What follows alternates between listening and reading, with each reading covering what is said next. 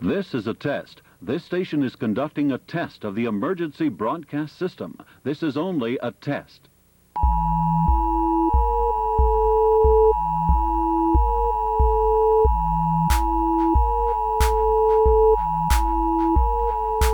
This is Thunderputt number 2 coming to you from the Rabbit Hole, and I'm proud to present the second volume of the Good News with the Reverend Doctor. I'm going to turn it over now to your co-host, Agent C. Agent C here. Guys, how's it going? It's going. It is going, brother. It's going good. Absolutely, man. Welcome back, Rev. Glad to be here. How's your time been, man? It's been great. I can't complain at all. Absolutely. Yeah. I know we've got a lot of great feedback off the first show. Brother. Oh, I saw just the other day it was somewhere near 150, I believe. Yes. We're pushing 150 Absolutely. for the first episode, Yep. man. Yeah. That's So a lot of great- insane, Yeah. man. That is insane. Congratulations on that, brother. Absolutely. Well, thank you very much. It's a good show. Got a lot of good feedback. Yeah, man. Over 150, 11 Yeah. subscribers for one episode. Hey, man. Yeah. That's No pretty doubt. damn impressive. Yeah. Yep. Good stuff, man. And hopefully we're going to blow it out of the water again this week. This time on a couple of new topics you got for us on the board. Yeah. Well, first one for today is false flags. Pretty light subject. Yeah. Yeah. Very light Yeah. subject. We want to go ahead and dive on into that one then. Well, I was going to get both of your thoughts on false flags before we dive into it. Well, I'll tell you what, man. Let's explain what a false flag is. Let's put that out there. Well, the best definition I can use to explain it, or the one I could come up with, is that the theme is it's the overarching idea of using terror as political theater in order to garner public support for a cause of some sort. Right. So let me ask you, Reverend. There has been some false flag, I guess, quote unquote, theories that have actually been proven to be true. Oh, absolutely. This is not just something that is made up. This is something that's been documented. And Right. proven. One of the original ones was the Reichstag fire back during World War II. Are you familiar with that But one? not at all. I've never heard that. No. Well, basically what it was it was the Reichstag building in Berlin back in 1933, and it was a fire that was blamed on communists that was Okay. used to give Hitler pretext and public support for some of his overarching policies. So that also goes to show that these false flags aren't necessarily an American or United States thing. This Right, goes, no, not even close. Right. And that was if I'm not mistaken, that was a very important building as far as German history went. Right. So it had a huge impact on just German culture. Right. You know, as far as, you know, this was a big attack on us. Right. You know, Right. on our history. So it really garnered more fuel for the cause. Right. Because, like I said, this is new to me. I've never heard of this. This is brand new. So this is already, I'm fascinated. Well, you know about the Gulf of Tonkin? Yes, I do. Okay, Yes. that falls under the same category as false flags. To me, that was actually the first one that I not necessarily remember. The first one I remember hearing about is the 9/11 theory of that. But the Gulf of Tonkin is the first, I guess, the furthest back. You know what I'm saying? In other words, that's the one I remember hearing about that went further back. So even the one you guys are just talking about goes back even further into World War II. So yeah, this is new to me. Now, what was that? I'm not familiar with that. Okay. The Gulf of Tonkin, it was the sinking of an American ship that gave pretext of public support for the Vietnam War. Yes. Okay. And that has been documented to be a false flag. Is that correct, Yes. Reverend? Yeah. Yeah. That one's actually been proven to be a false flag. Right. Now, another one that's even further is Operation Northwoods. Are you familiar at all with that title, I guess? Yeah, I've heard the title, but I'm not sure what it is. I have heard of that, though, but I'm not sure what it is. Okay, what Operation Northwoods was it was proposed, but it was never executed, and this took place back in 1962. And it was, as I said in the definition, the idea of using terror as political theater to garner public support, because the United States government had it out for Cuba at the time, Right. and there were documents from that period that have been since declassified that were talking about hijacking planes, sinking a ship in the Caribbean, or a terror attack of some sort that would be blamed on Cuba. Right, to help bring us into a war. Right, to rally public support right. as pretext for it. Right. See, I have heard of that one, and like I said, when I first, I've heard of false flags ever since, I started going down that 9/11 rabbit hole years and years ago, and that was the first time I heard of Gulf of Tonkin, because they're like, no, this does happen, and it's been documented, and here it is. Right. Yeah. It's kind of hard to, turn a blind eye when you hear and see these things. It's like, it's pretty diabolical. I mean, it really is. Right. Right. And there were a lot of failed missions for that during that time against Cuba. Lots. Oh, yeah. The Bay of Pigs is probably the most... I don't even know the number of how many attempted assassinations there were against Castro. Right, through the CIA and probably other Or agencies on top of that. He was unkillable. You're right, man, yeah. I mean, the only thing that got him was finally, I guess, was cancer that got him? I think so. Yeah. But, I mean, no human... Like with the failed attempted bombings that were... that were supposed to be, placed on the Cubans, to blame them for that never went through. God, there was so much stuff. Yeah, man. That just never made it out or never got accomplished. Right.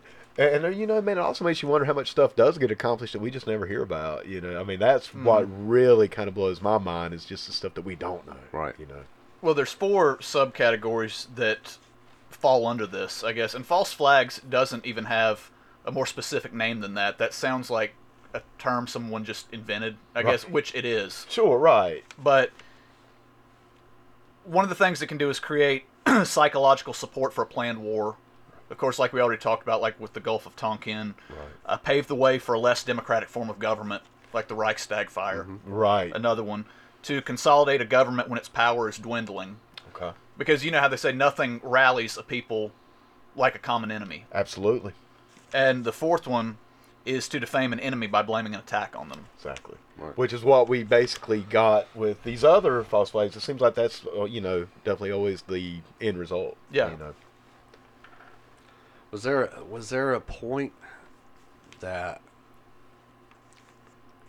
this never worked, as far as in history, that there was a setup for that false flag that it kind of backfired?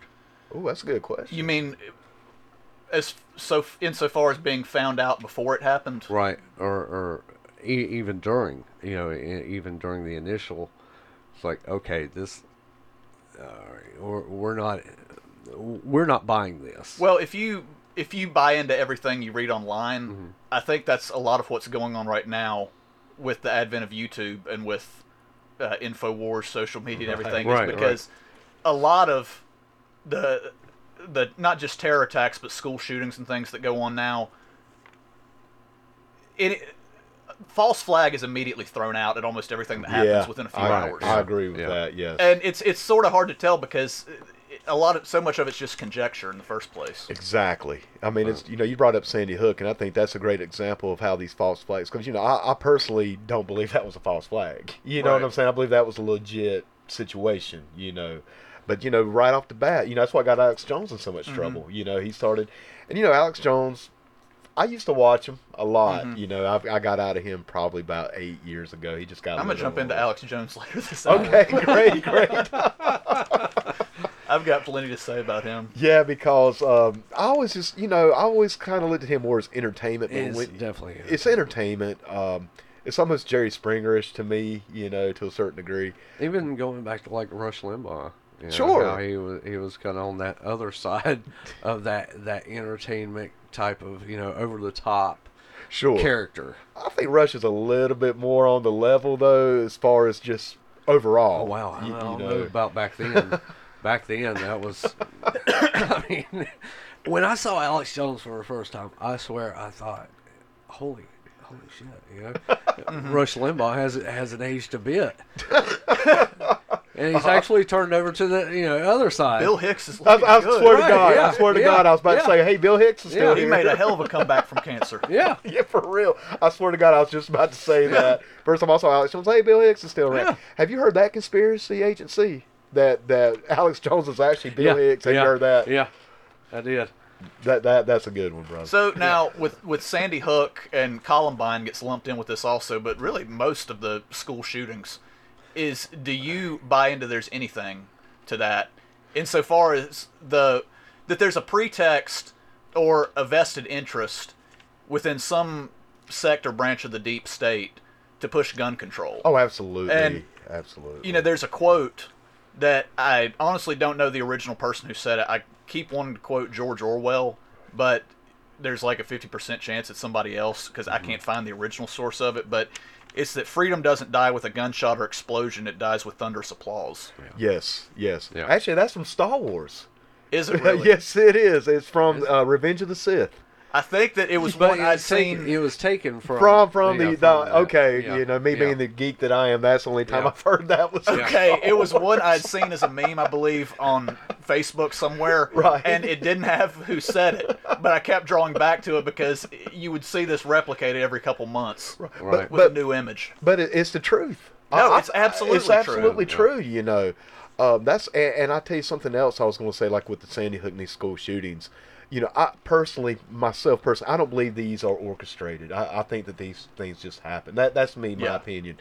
But I do think there are people out there who will take any tragedy and run with it. Oh, yeah. You know what I'm saying? An opportunity. They don't look at it as tragedy as much as opportunity to push those agendas, like gun control. Yeah. I mean, going back to Columbine, I mean, you know, that was something that certainly happened. Sure. But, you know, and they tried to run with the fact that, okay, this you've got video games, this is what's causing music, this is what's causing this, you know, all this, you know, and it really just for agenda's sake. Oh, sure. You know, that they take it and cling on to these things and will run with it and try to push for one agenda or the other. Never let a tragedy go to waste. Right, sir. Yes, sir. That's it, man. Yeah. And I think that is just so terrible. Yeah. I mean, I really do because, you know, when that Sandy Hook thing happened, you know, I had to unfollow a lot of people on my Facebook because, I mean, people right off the bat started politicizing it, you know, on both sides of this thing, man. I'm not just picking on one side or the other, you know. I'm going on both. Yeah. But I'm like, Jesus Christ, people. Right. I'm like, y'all, the bodies are still warm. Right. I mean, you know, and I'm like, they're already, and I'm not talking about, like, political people, you know, that we all know. I'm talking about people I know personally, like, you know, people that work at, you know, fucking Walmart and shit. You know, not putting down working at Walmart. I'm just saying that these are not political experts, and they immediately jump on it on both sides, man. Yeah. Social media has been one of the, I'm not even going to say it's been one of the best and worst things. It's just been one of the worst things, period. Dude, I tell you, man, I know me and you, Reverend, we've actually talked a little bit about social media. Whereas, you know, I think you like to kind of see how it's evolving, you know, and how everything's going. And it hurts my feelings so bad that sometimes I literally just got to unplug. Yeah. Because I'm like, oh, my God, you people are killing me. You know, it's just so negative. You know. I don't think I let social media bother me as much. I know it gets to you. Yeah, it does. A lot. It gets to me. Where you have to, like, get the hell away from it.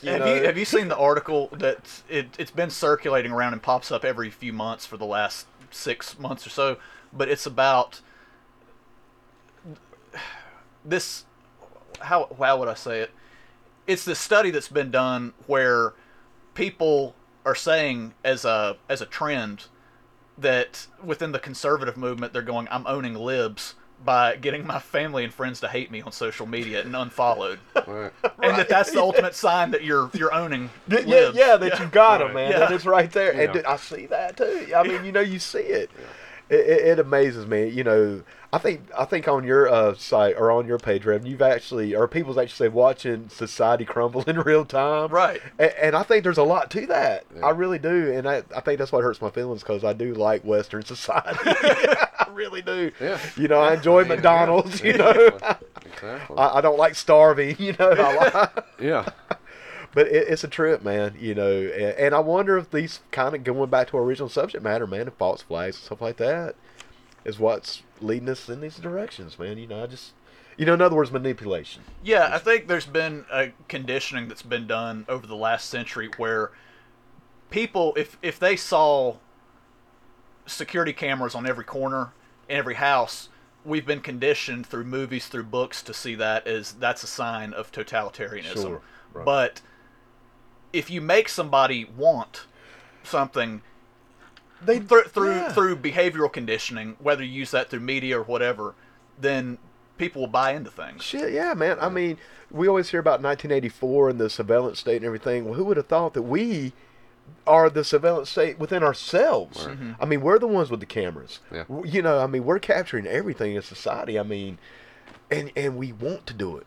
That trips me out, man. I think about shit like that. You know, that's the grand irony of social media, I think, is that how I was just talking about, if you put a camera on every corner, and introduce all these overarching policies to take away people's privacy, they're going to reject it. Right. But if you give someone a platform like social media and put it under the guise of vanity, people will willingly shed their privacy. They'll give you anything. Absolutely, man. Absolutely. And it also kind of always boils down to that, you know, old saying, well, if you don't have anything to lose or anything to hide, then why bother? Or why does it matter? And I'm over here like, bullshit. That's bullshit. Yeah, it's like, well, if you're not hiding anything, it's like, well, man, what does that mean? Because right now that can mean maybe drugs, maybe things like that. But what's it going to mean in a generation? Your religion?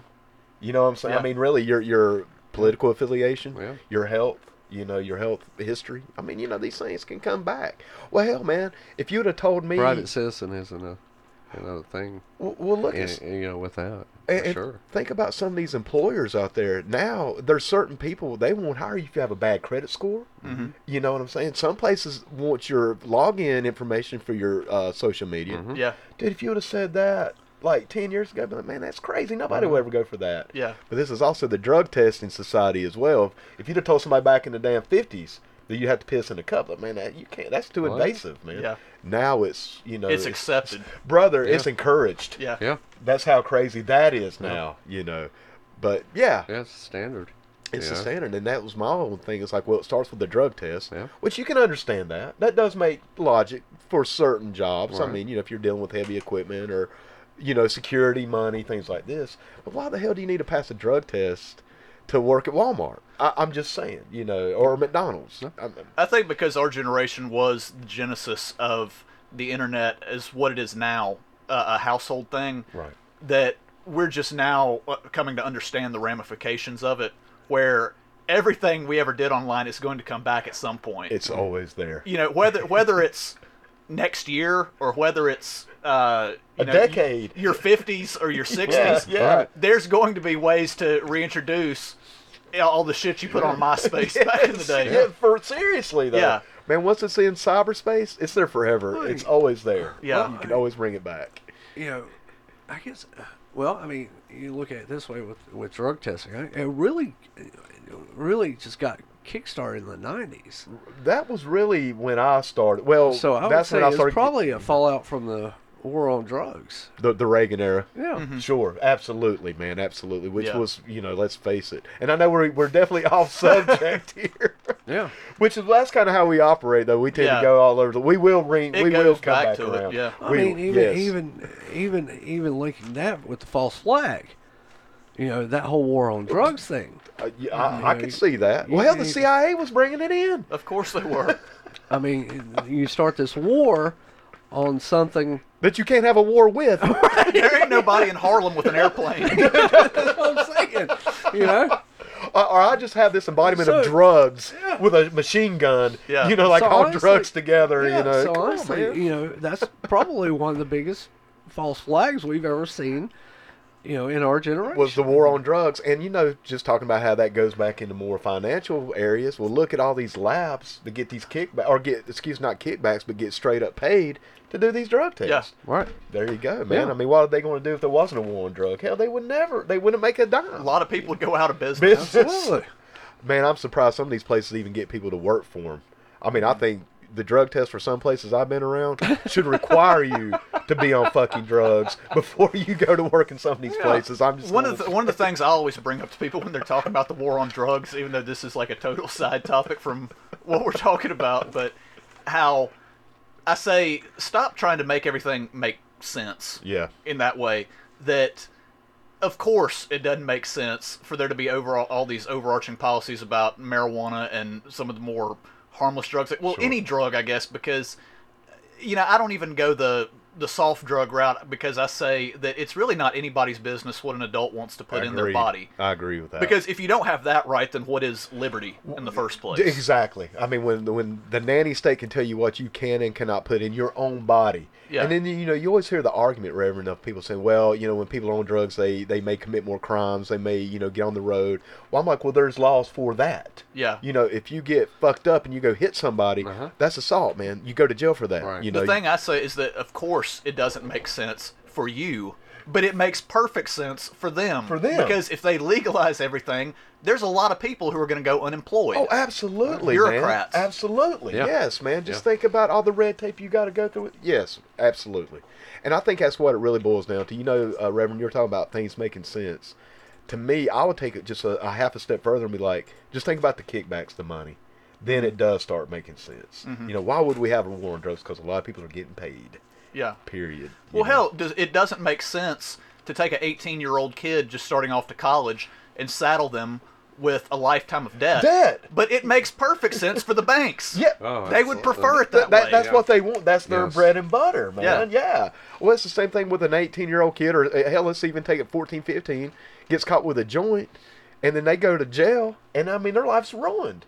Yeah. And yeah. Anyway, man, let's get back on stuff. But anyway, that's what I'll close that point with is don't try to have things make sense because a lot of things don't make sense if you think about it in that way. Logically. But they make total sense when you think about it that what the United States has evolved into is a network of bureaucrats and big businesses. Big business. Right. You know what? And I know we do got to get back on subject, but just to kind of add to that point of something I was reading here about a year or so ago with the electric car, or I'm sorry, the self-driving cars.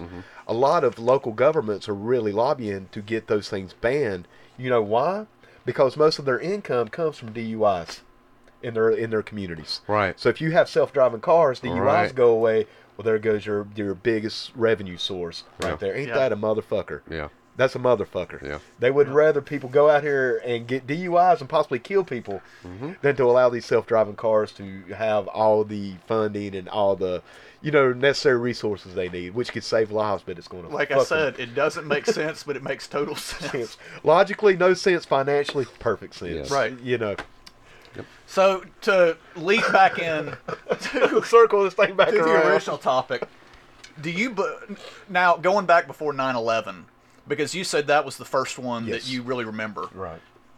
Do you think Oklahoma City was a false flag? Oh, Reverend, I don't know. I can't really say either way because I've never really looked that deep into the subject matter. What about you? I think, honestly, I think that was, I feel that was one of the things that was probably partially legitimate. We had never seen anything like that before. Right. But as far as the total amount of damage done, I don't know that I see it happening from that. Right. I've been researching it pretty heavily in the build-up to this show, and the overall opinion I've come to with regard to Oklahoma City is that it may have been legitimate as far as, or not legitimate, but it was authentically done in that sense, but it was something that the government knew was going to happen somewhere in some place over the past decade and a half before that. Right. They just didn't know when and where, but they knew it was going to happen. They were going to use it to their advantage. Right. And they used it to crack down on the militia movement. Because I remember that, Reverend. It's funny you bring up the militia movement because I remember that was huge. It was. Because I had just started getting into that stuff myself at that time. Same. Because this was around about the time I was hearing William Cooper. I know we talked about William Cooper on the last show.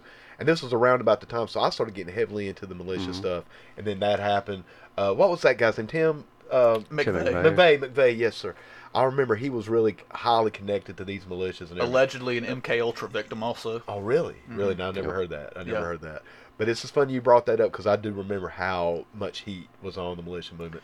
Because it was everywhere. I mean, and a lot of it had been growing or sort of bubbling under the surface ever since the early 1980s.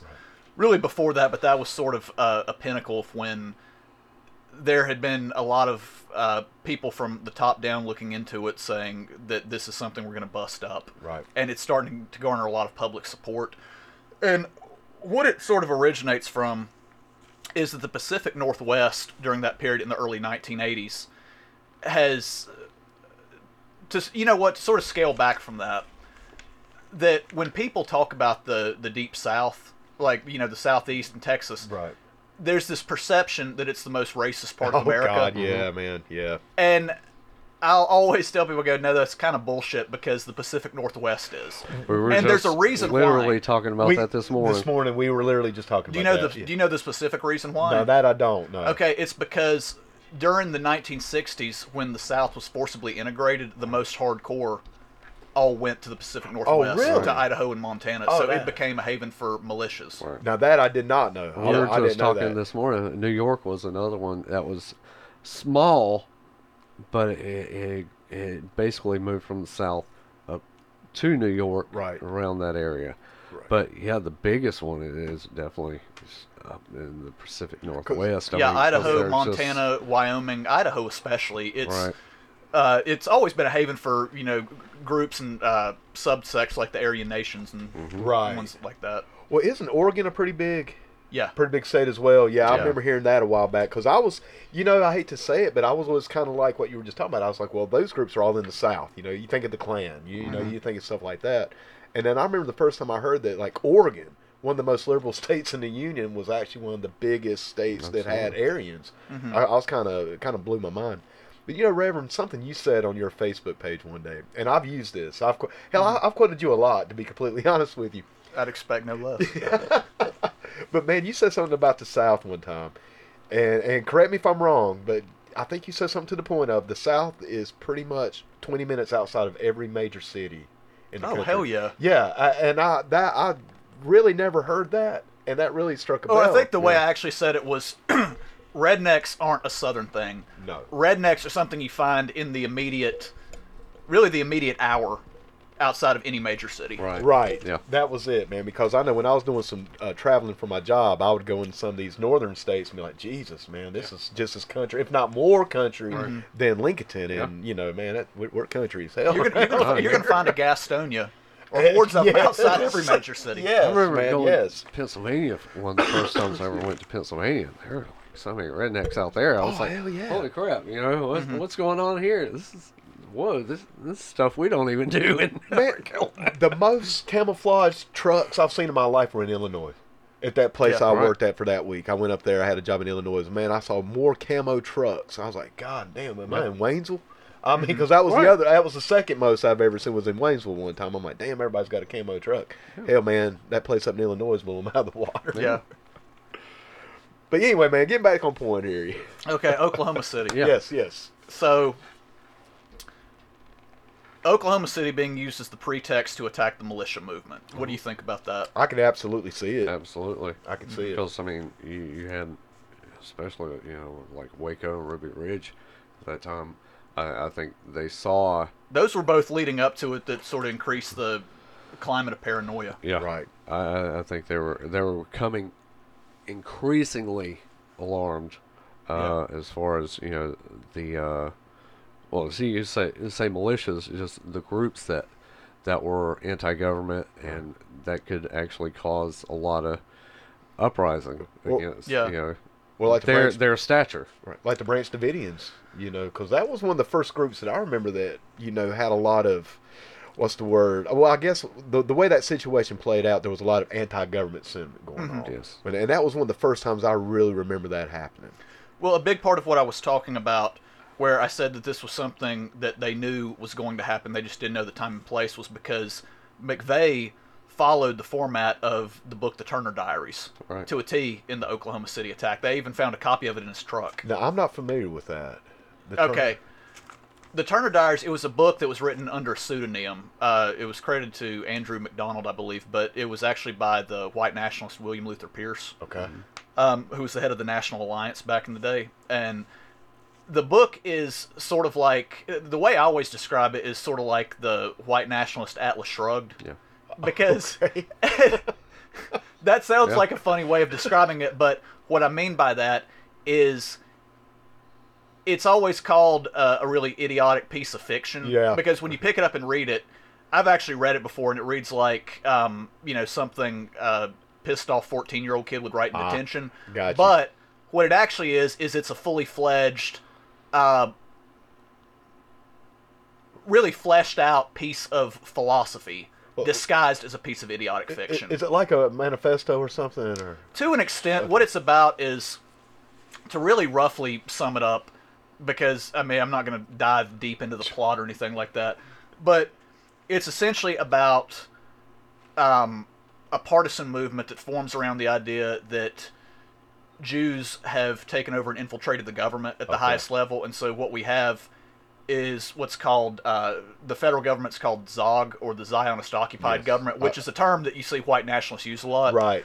But it's basically the idea that Jews have taken over the government at the highest level, and they have an axe to grind with white people in general. And they're progressively weeding white people out through policies like immigration increase, through encouraging racial mixing, I guess, with other races, with promotion of homosexuality, things like that. Got you. That all these groups are puppets of the Jews at the highest up level. I see. So a partisan movement forms around that, and a guy whose name is Turner attacks a federal building.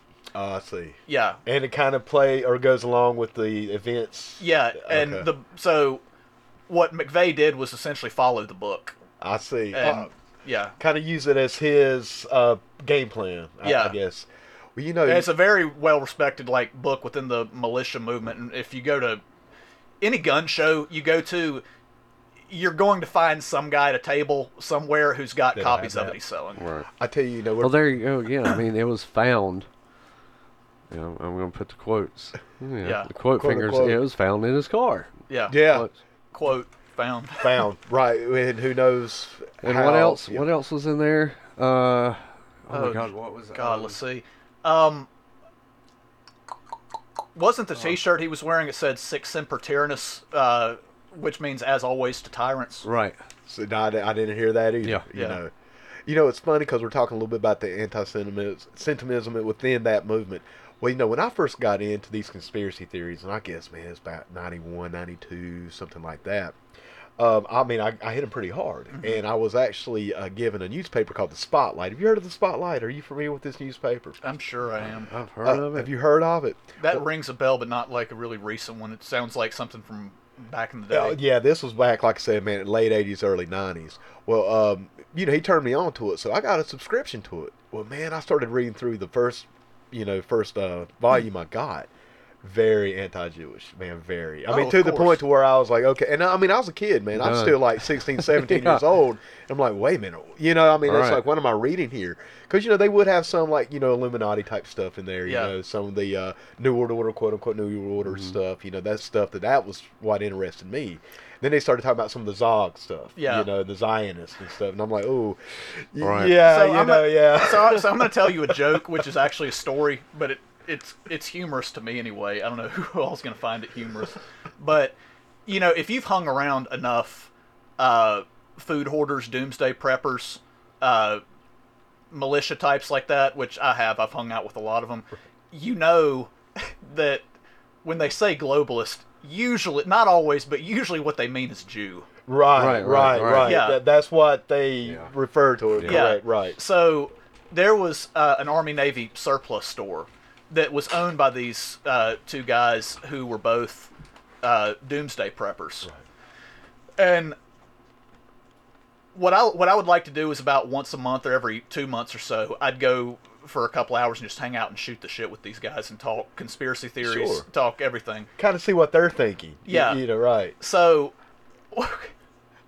I can't almost tell this story with a straight face, but anyway, they had a stash in the back of, you would have your weapons up front in the glass case, like retractable knives, brass knuckles, things like that. But then they have a separate room in the back where they keep the good shit. Yeah, where they keep the really good weapons.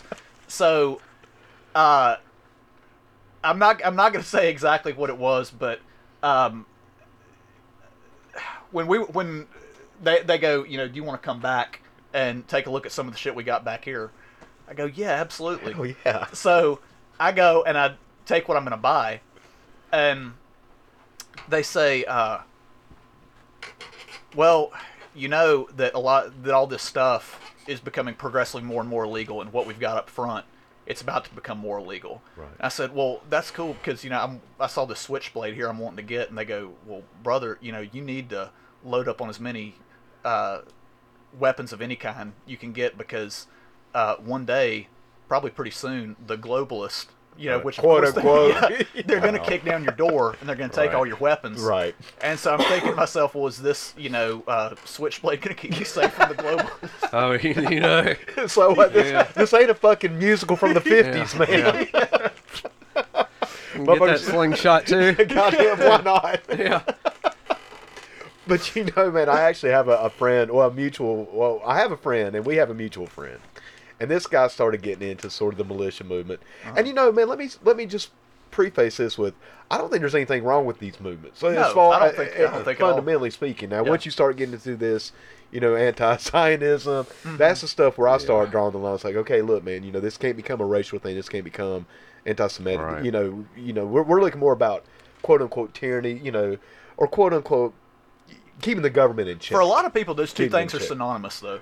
It is, man. It truly is, and I think that's scary, myself personally. To me, it's always about just keeping the government in check, man. Just keeping the powers that be in check. Just make sure that they know, quote unquote, don't tread on me. That was always kind of my thing with it. But anyway, this friend of mine, we have a mutual friend. He started getting in pretty tight with these guys, so my friend started hanging out some with them too. Mm-hmm. Straight up Nazis, man. Straight up. We were talking one day, and I was asking, "Hey, man, you ever see so and so anymore?" And he was like, "Yeah, dude, I don't go around them people anymore." I'm like, "Well, because I hadn't really seen these guys in years, And he told me, he's like, "Yeah, we went camping or something." He was like, "Dude, these other people showed up, straight up swastikas on their necks, shit like that." Yeah, and he was like, "Dude, he got the fuck out of Dodge, man, and hasn't been back." That was it. I think it's that's so scary strange. shit, man. It is. It's so strange, shit. and a lot of these people, believe this that the Jews are in control of everything, and they're coming, for everything that they have.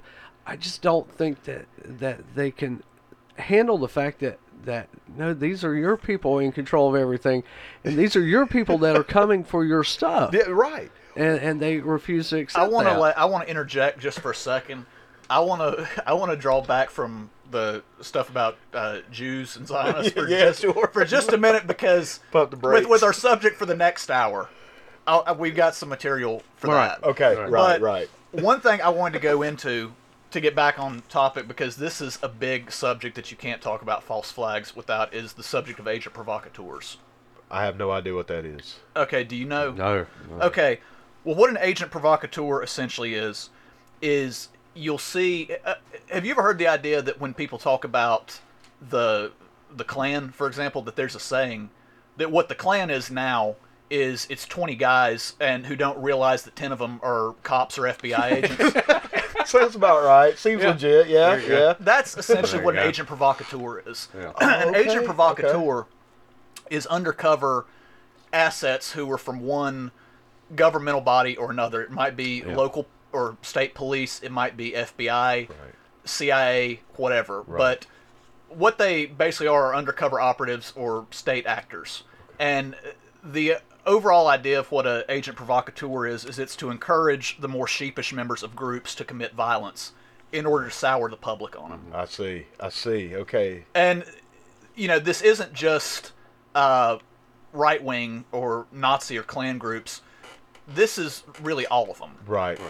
There's agent provocateurs within Antifa right now. If you don't think there is, you're crazy. Right. Oh, if you go back to the 1960s within the Black Panther movement, within acid culture, or the hippie movement, within cults, even most mosques you would see now. Sure. There's agent provocateurs in all of them. Right. I was... Going back to Ruby Ridge, I know at least one. Yeah. Oh, really? And I think, man, that seems logical to me, that you're going to have these people to aggravate it. You know what I'm saying? Yeah. And to actually try to, I guess, get public opinion swayed against these groups, or for them. I guess, or maybe form, depending on what's going on. You know. And a part of what I think is this question always comes up over and over again when you're talking about agent provocateurs is whether is the government right wing and trying to push a right wing agenda, or are they left wing and trying to push an agenda? And part of that is I don't think you can really say that because it's stupid to say that the deep state is liberal when you go back and look at the 1980s era with the anti-communist movement, with Reagan, with the support for Israel, with everything like that. And then it's also stupid to say it's inherently conservative when you look at the anti-Trump movement within the deep state and the media right now. The easiest way I can put it is I think that the nature of it is it's whatever is advantageous to it at a given time. At that time. Right. Yeah. Right. For whatever. In other words, man, it's fluid. Yeah, I don't think that there's a set agenda that they've always been trying to push or anything. It's more, how would I say this? It's more sort of like, maybe just trying to keep it between the lines. In other words, if it starts going one way to the left, I think at the core that any time any group of any nature starts acquiring too many followers or somebody starts getting too influential, they send in assets whatever direction they happen to fall in. Right, to keep anything from getting too out of hand on either side. Yeah. In other words, to keep the system moving and in check. Yeah, right.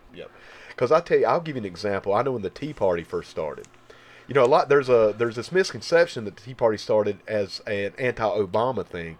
Right. Man, it was going on with Bush. Yeah, Bush Jr. or W was in office when it started. Yeah. And then, man, it just grew, and then it started getting corruptible. Mm-hmm. I think this is the same thing with Occupy Wall Street or even the Black Lives Matter movement. I think once these things started getting traction and started getting quote-unquote popular, let's send them in, let's shut them down. What's the best way to shut something down? Let's make it extreme, where the average everyday American is going. Because I'm telling you what, man, I don't know anybody who's going to be for your cause if you block my fucking road. Right. If I'm trying to get back from work or, you know what I'm saying, I'm trying to live my life, you block my road, man, that's going to make me want to vote against you. No matter how much I agree with you. There was footage that came up, and there's been a lot of YouTube videos about it from some of the police protests over the last several years where somebody would get shot in one of the cities, like whether it was Ferguson or Charlotte. Yeah, even Charlotte. Wherever.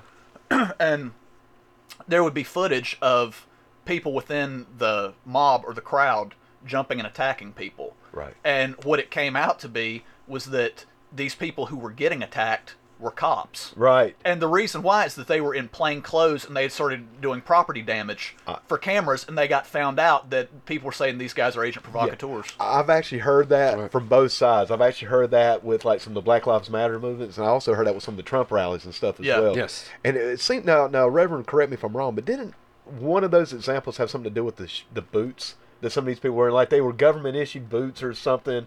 I've heard a guy say that you can always tell them by work boots, just because when you work a job like that for so long that you don't think to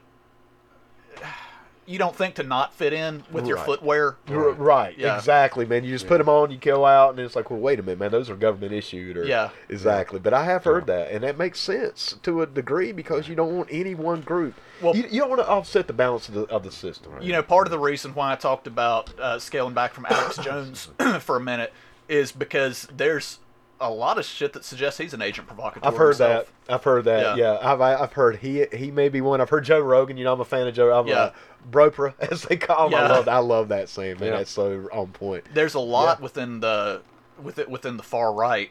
David Duke has always been accused of being the one I really think now that's blatant and obvious to me is Richard Spencer. Really? Now, I haven't really been keeping when you see a guy who's that clean-cut looking, who has some sort of unlimited type travel budget, like he has to go to every rally going on in the country within weeks, and is always getting interviewed, always seeming to find a camera to get interviewed and go on TV and tell his followers to bring guns to rallies. Yeah. That's a fucking agent provocateur. That's a fucking work. Yeah. That's got to be a fucking work. That is a CIA agent right there. Yeah. And I know we've talked about it before, man, but some of this stuff, maybe it's because we are pro wrestling fans, but some of this stuff I'm like, come on, y'all.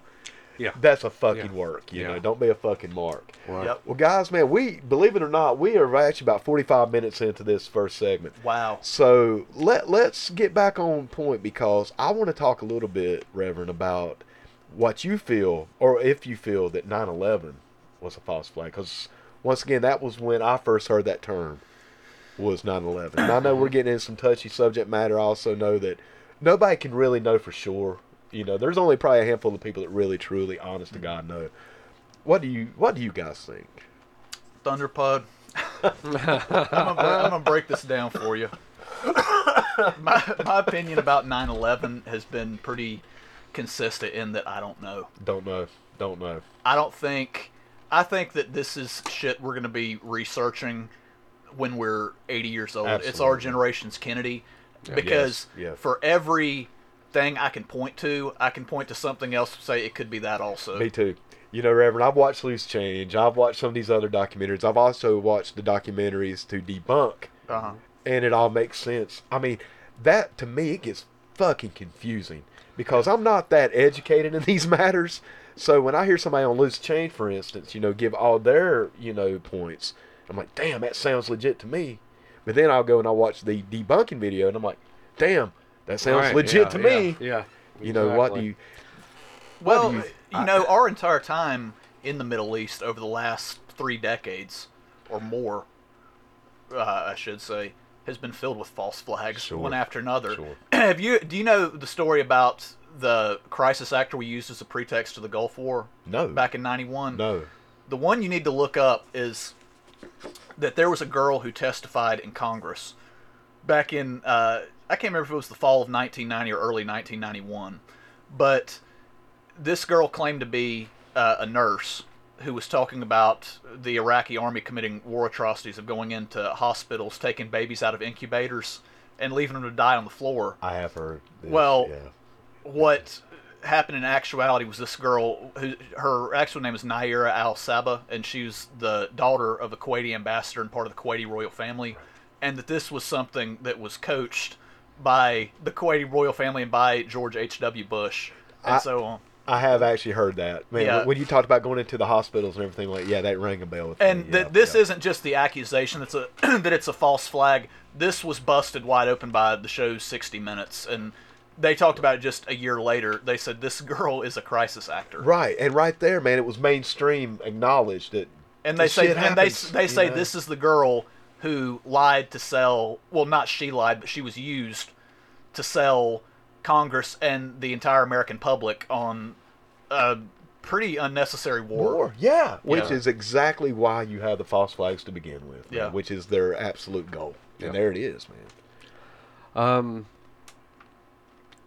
I want to tie in a false flag to go into a false flag. Okay. Y2K. Oh.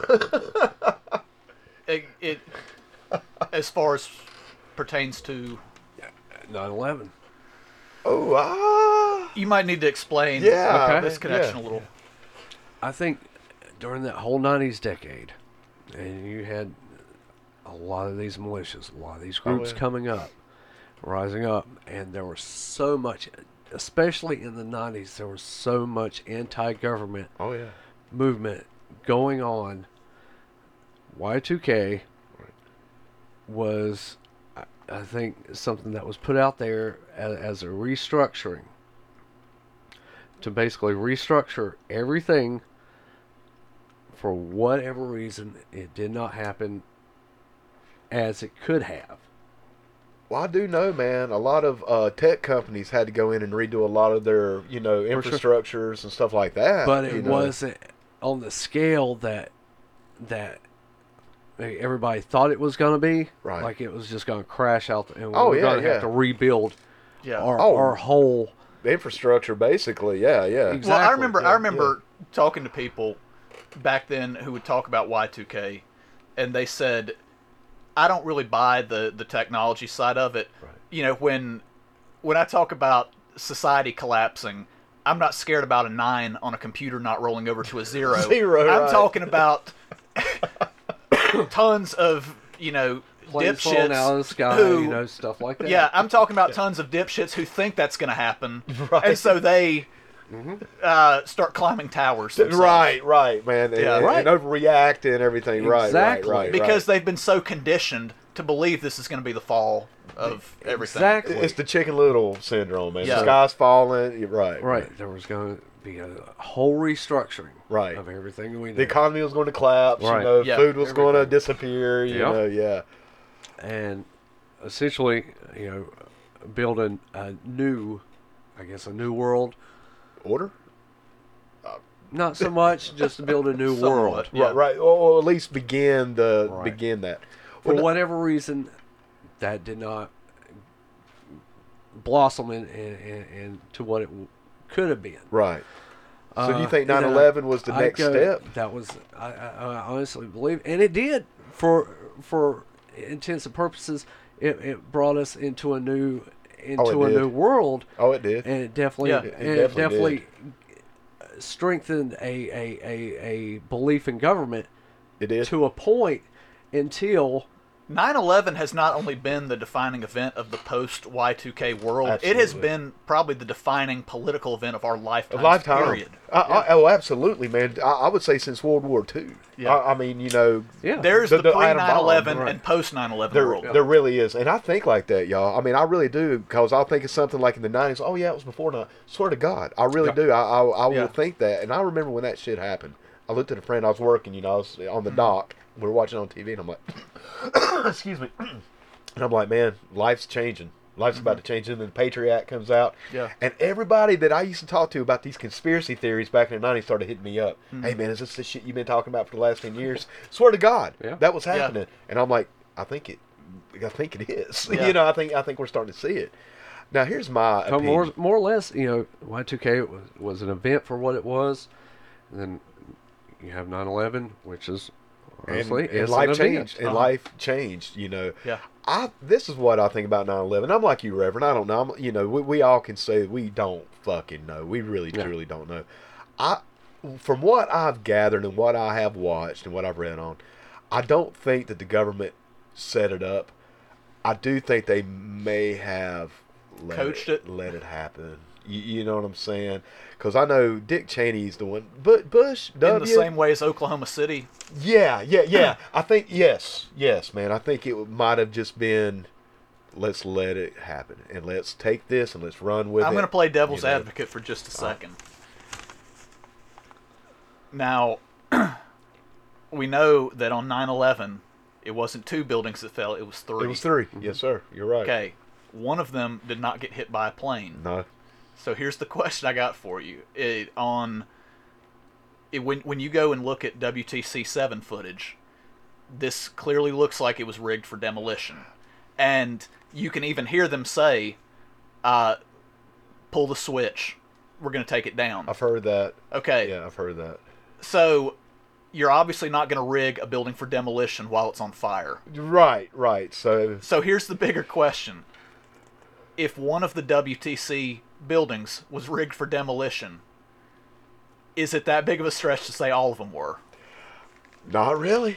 It falls back Exactly, into that. not really. Not really, man. I mean, who's to say? And I mean, I remember hearing people say they were hearing booms and loud explosions before it fell, like after, which kind of leaves people thinking that it was controlled, controlled.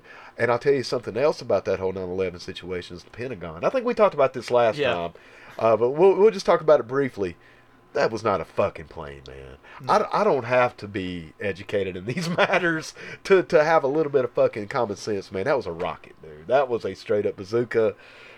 That was something. It wasn't a fucking airplane. Yeah. I know that much, man. It may have been a million things, but a fucking 747? Come on, man.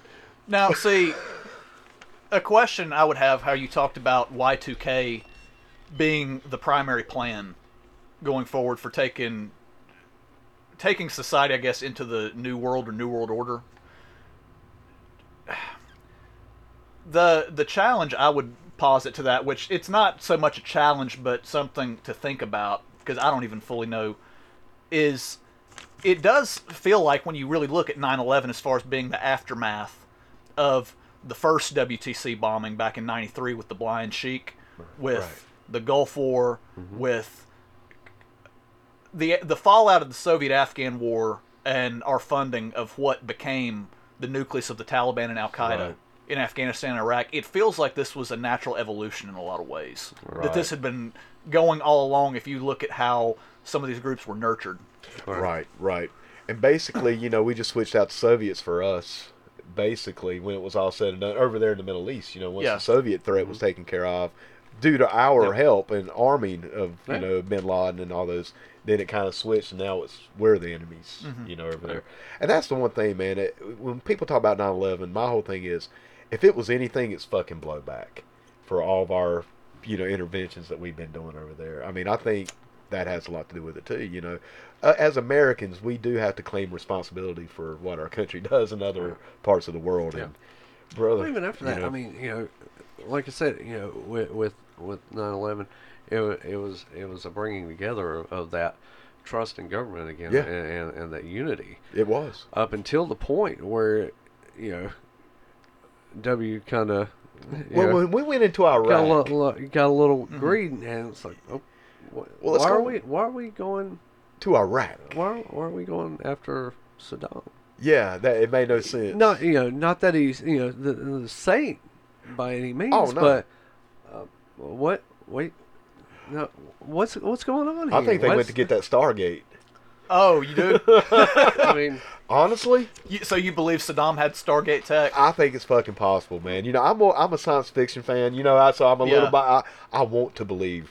You want to believe that Saddam was the reincarnation of Nebuchadnezzar? I really kind of do, man. I really do, and I think it's possible, dude. I think any of this stuff is possible. When you talk about agency, well, you were just talking about it being a blowback or natural evolution, in ways. One of the things that sort of has to be addressed from the get-go when you talk about the war on, not just the war on terror, but all of our Middle Eastern involvement, is when people try to explain Islamic extremism, there's a lot of difficulty in people rationalizing, within America anyway, in the West, as to what exactly it is, what its goals are, what it wants. Right. And it would be unfair to say it's been an evolution of these movements up throughout the ages, but really they're all a little bit different. Like when you look at ones that started in the 70s and 80s, or really even before, honestly, like the group Egyptian Islamic Jihad, like Hamas in Palestine, like Hezbollah in Lebanon. These are groups that get classified as Islamic extremism, but they were nationalist movements, right? In a lot of ways. They just sort of fell under that banner. Right. Now, later groups that formed, like Al-Qaeda, and what sort of formulates our understanding of it is that Al-Qaeda's goals, even though they were religious, were always primarily worldly. Right. In that their goals were maybe a little more on a global level and not nationalist. Like, for example, the abolition of the State of Israel, of ending American involvement in Muslim lands. Right. But the big one, which a lot of people don't even realize, was that Al-Qaeda had their primary enemy was Saudi Arabia. Okay. And the reason why was because with the Saudi government being the state body that governs the two holy sites, Mecca and Medina, right, that it was considered high-level infidel shit for them to have treaties with the West. I see. Right. Yeah. So you have those, and that's sort of a lot of what our understanding of it was, but now it's sort of evolved into most people's perception of Islamic extremism is ISIS. But what I would argue is that ISIS is a little bit more of an outlier when you look at it in that context, because ISIS is essentially a doomsday cult that grew to large state size. Because, you know, if, for example, if Al-Qaeda or if Hamas or Hezbollah ever planned to reinstate slavery, they never said so. Yeah, I got you, right. And a lot of these groups, even though they fall into the banner of Islamic extremism, they saw themselves as laying the brickwork for a caliphate that would come generations or even centuries after bin Laden was gone. Right. But in end-time prophecy, in Islam, there's the idea that one of the major signs before the hour of judgment would be that slavery would be revived. Oh, okay. But where ISIS sort of broke with tradition, I guess, was they were saying, well, this isn't a bad thing though, because we're getting this kick started. Right. We're going to be the ones to do it. We're bringing in this end times, because there's even been like some Christian organizations and stuff have done, tried similar things or had similar viewpoints on that. In other words, let's take prophecy in our own hands. Well, that's a lot of why the Republican Party is so big on Israel. Right. And a lot of people, exactly. There are a lot of people who really don't realize that, and it would blow your Yes. mind if you understood just how ignorant Yes. a lot of people were to that idea. Yeah, because we can't have end times.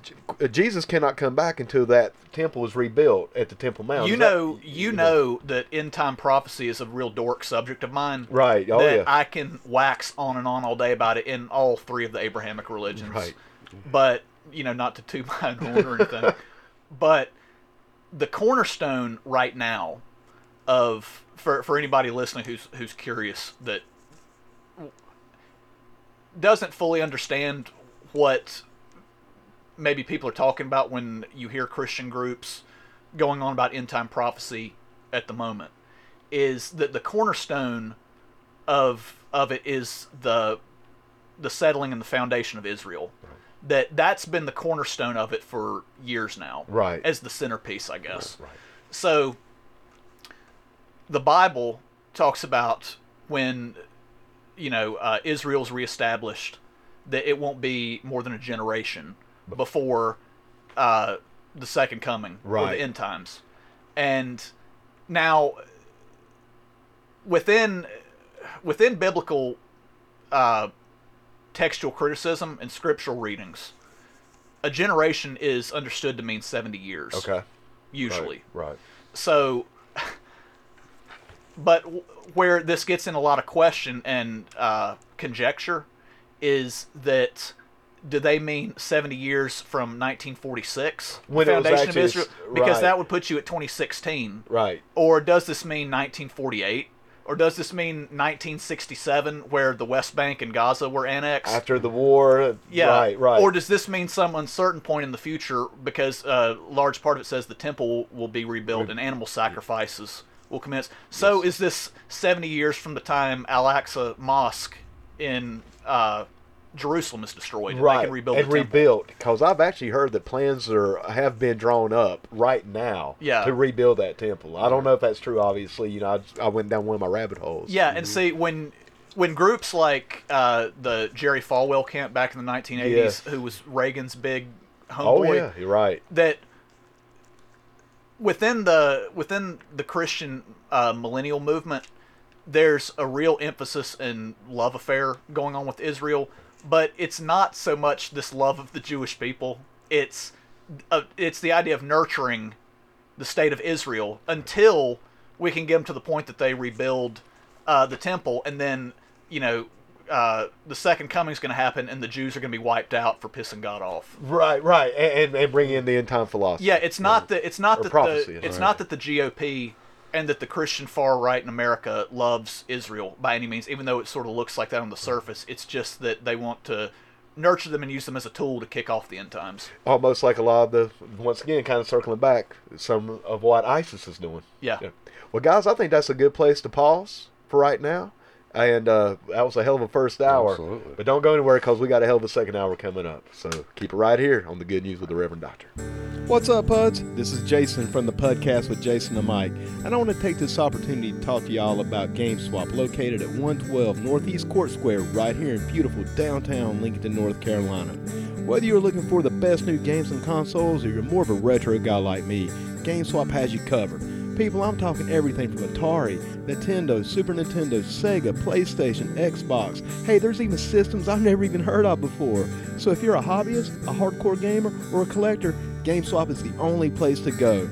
And maybe video games isn't your thing. Well, that's cool too, because GameSwap is much more than just a game store. They also carry a vast selection of comic books, toys, t-shirts, and all sorts of collectibles spanning all aspects of pop culture, from science fiction, action, adventure, TV, horror, and all points in between. You really just have to see it to believe it. So what are you waiting for? Get on down here to GameSwap and see it for yourself, and tell them that the Pud sent you.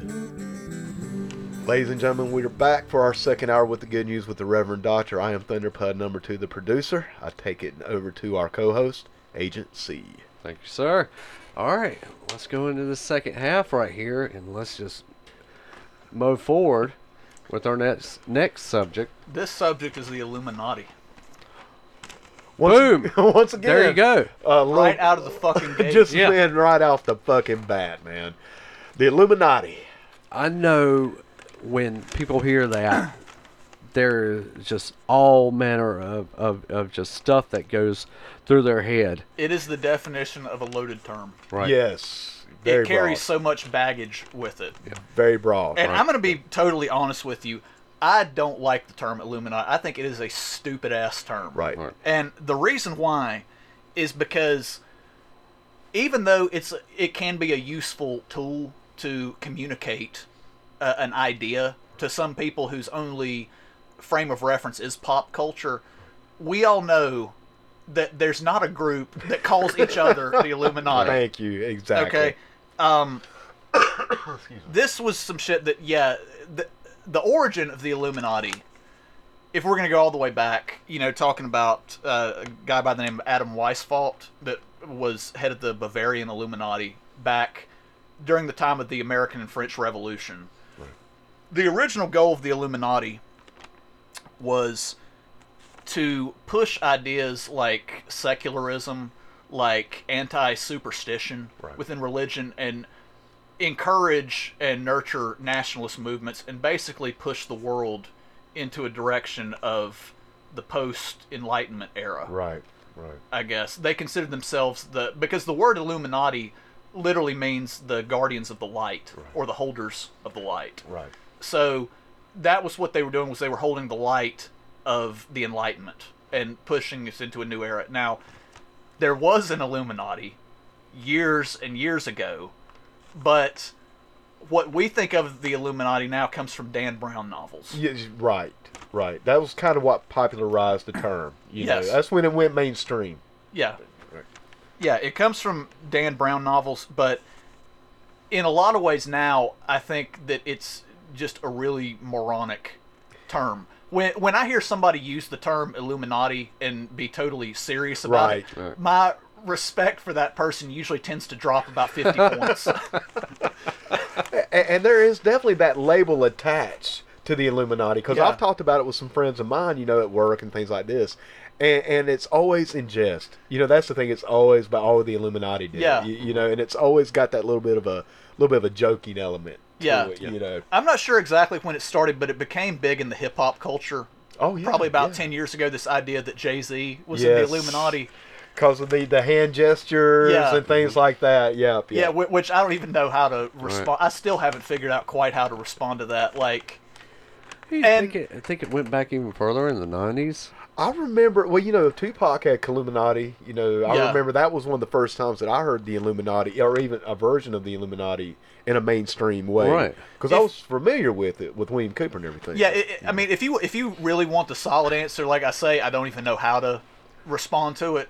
If you want the solid answer of how it got started in the hip-hop community, it was starting back in the 1980s, you had a lot of guys who would go off to prison. They would raid the prison libraries, and they would get woke. Right. All kinds of knowledge, whether it was coming on one end from the Black Panthers or the Black Muslim groups, and on another end, they would get a hold of books like Behold a Pale Horse or Decline of the West by Spengler, and they would learn about the bloodlines of the top 1%. Right. And they would really get woke to this shit while in prison, and then those guys would come out and teach the younger guys. Right. But that was what Tupac was largely talking about with Illuminati. Okay. But nowadays, I think it's not even that, because I don't think a lot of these new guys are even that smart. Yeah. Right. I think that what it really is when you see them throw up the diamond sign and shit. The diamond cutter, pretty much. Yeah. That the way to understand that is that a rapper saying I roll with the Illuminati is just the ultimate evolution of the term I'm ballin'. Right. I mean, that's all how it really is. Saying I hang out with the Rothschilds is the ultimate form of saying I've got fucking 20-inch rims or some shit. The most bling you can have is in the fucking Illuminati. Yeah. And that's who I'm rolling with now. Yeah. Right. More of a pop culture reference than an actual... Yeah, exactly. An actual nefarious group here, Yeah. Well, I'll tell you guys what, I mean, I think we can all agree that the Illuminati itself, quote unquote, is probably not real. I do, however, think that there may be Illuminati type situations going on.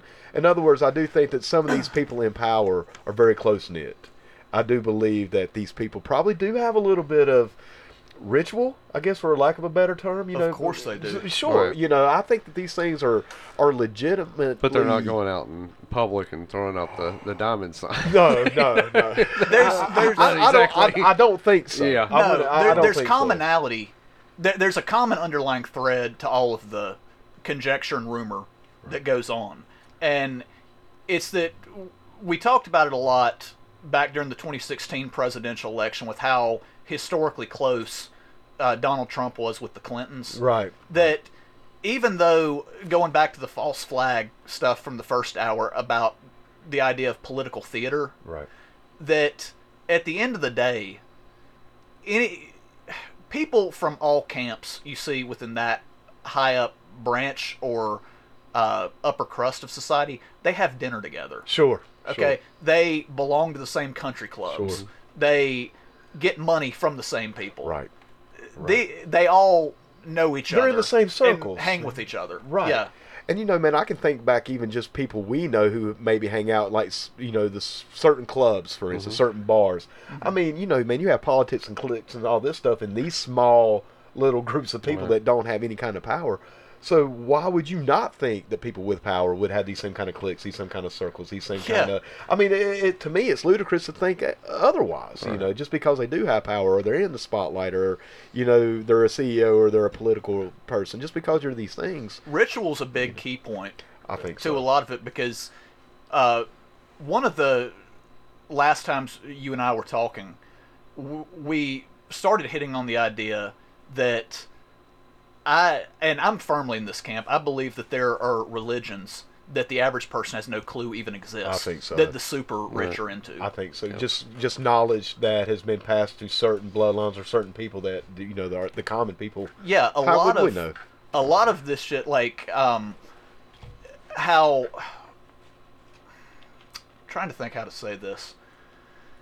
That there's the idea that a lot of these religions, the ones that we know and understand, that they all have common threads dating back to Egypt, to Babylon, to Mesopotamia, and to mystery schools, to what we now define as the occult. Right. And that things like this were passed down, and this is what the super elite are into. Right. And that while the average person might think, okay, well, these people who are the high-end wealthy are into Luciferianism. I don't even think that's the case. I think that Luciferianism might be a common way for that person to process what it's like, but it's not that, if that makes sense. I think I see where you're going with that. In other words, man, it's more like... It's what they imagine Luciferianism would be. There you go. And kind of something to... almost have a certain bond, I suppose, with each, like the people who share that. It's a totally divorced idea of what or what the common person understands to be general decent morality. Right. That it's the worship of power for its own sake. For itself. Right. Yeah. That's the ultimate good, and that's what I mean. That's what a lot of people, the average person on the street, would understand Luciferianism to be. That it's evil. It's totally divorced from goodness or. Any morality, all morality is gone. Void of morality. It's just all about power. That it's not just power for its own sake. It's the worship of power for its own sake. I see. And that there is heavy ritual involved with it. Right. And you were talking about the mystery school, Reverend, and that was one thing that William Cooper. I know I go back to William Cooper a lot, being that was my first major influence with this kind of line of thinking. Mm-hmm. I know that was one of his big, talking points as well. With some of these like Babylonian mystery schools, stuff like that. That stuff always really fascinated me. In fact, I watched a lecture that he gave years ago. Oh, it fascinates the hell out of me. Oh, man, that stuff gets deep, brother. Right. It gets deep. Mike, are you familiar with any of that, like the mystery schools? No. Reverend, I would assume, and you'd probably have a better, I guess, explanation than I would, but the way I understood these mystery schools, they were just, like, from the absolute very beginning of, I guess, language and communication, that these things were documented and passed down. Do you know much about the Kabbalah? Not really. Not really. Jesus, I'm trying to think what an introductory point to that would be. Because that's a subject that's hard to introduce a person to. It's easy to jump at when they already have a frame of reference. But the introductory to what we understand the Kabbalah to be in the West is that the law, not the lost books of the Bible, but the ones that were sort of edited by one group or another, or removed. You can look directly at the fourth book of Ezra, which talks about that the original Torah of Moses had been lost entirely. So Ezra was given a glass of golden liquid by an angel to drink and told to gather all the scribes he had around him. And he drank the liquid and he just sat and rambled for, I can't remember, it was several days and nights.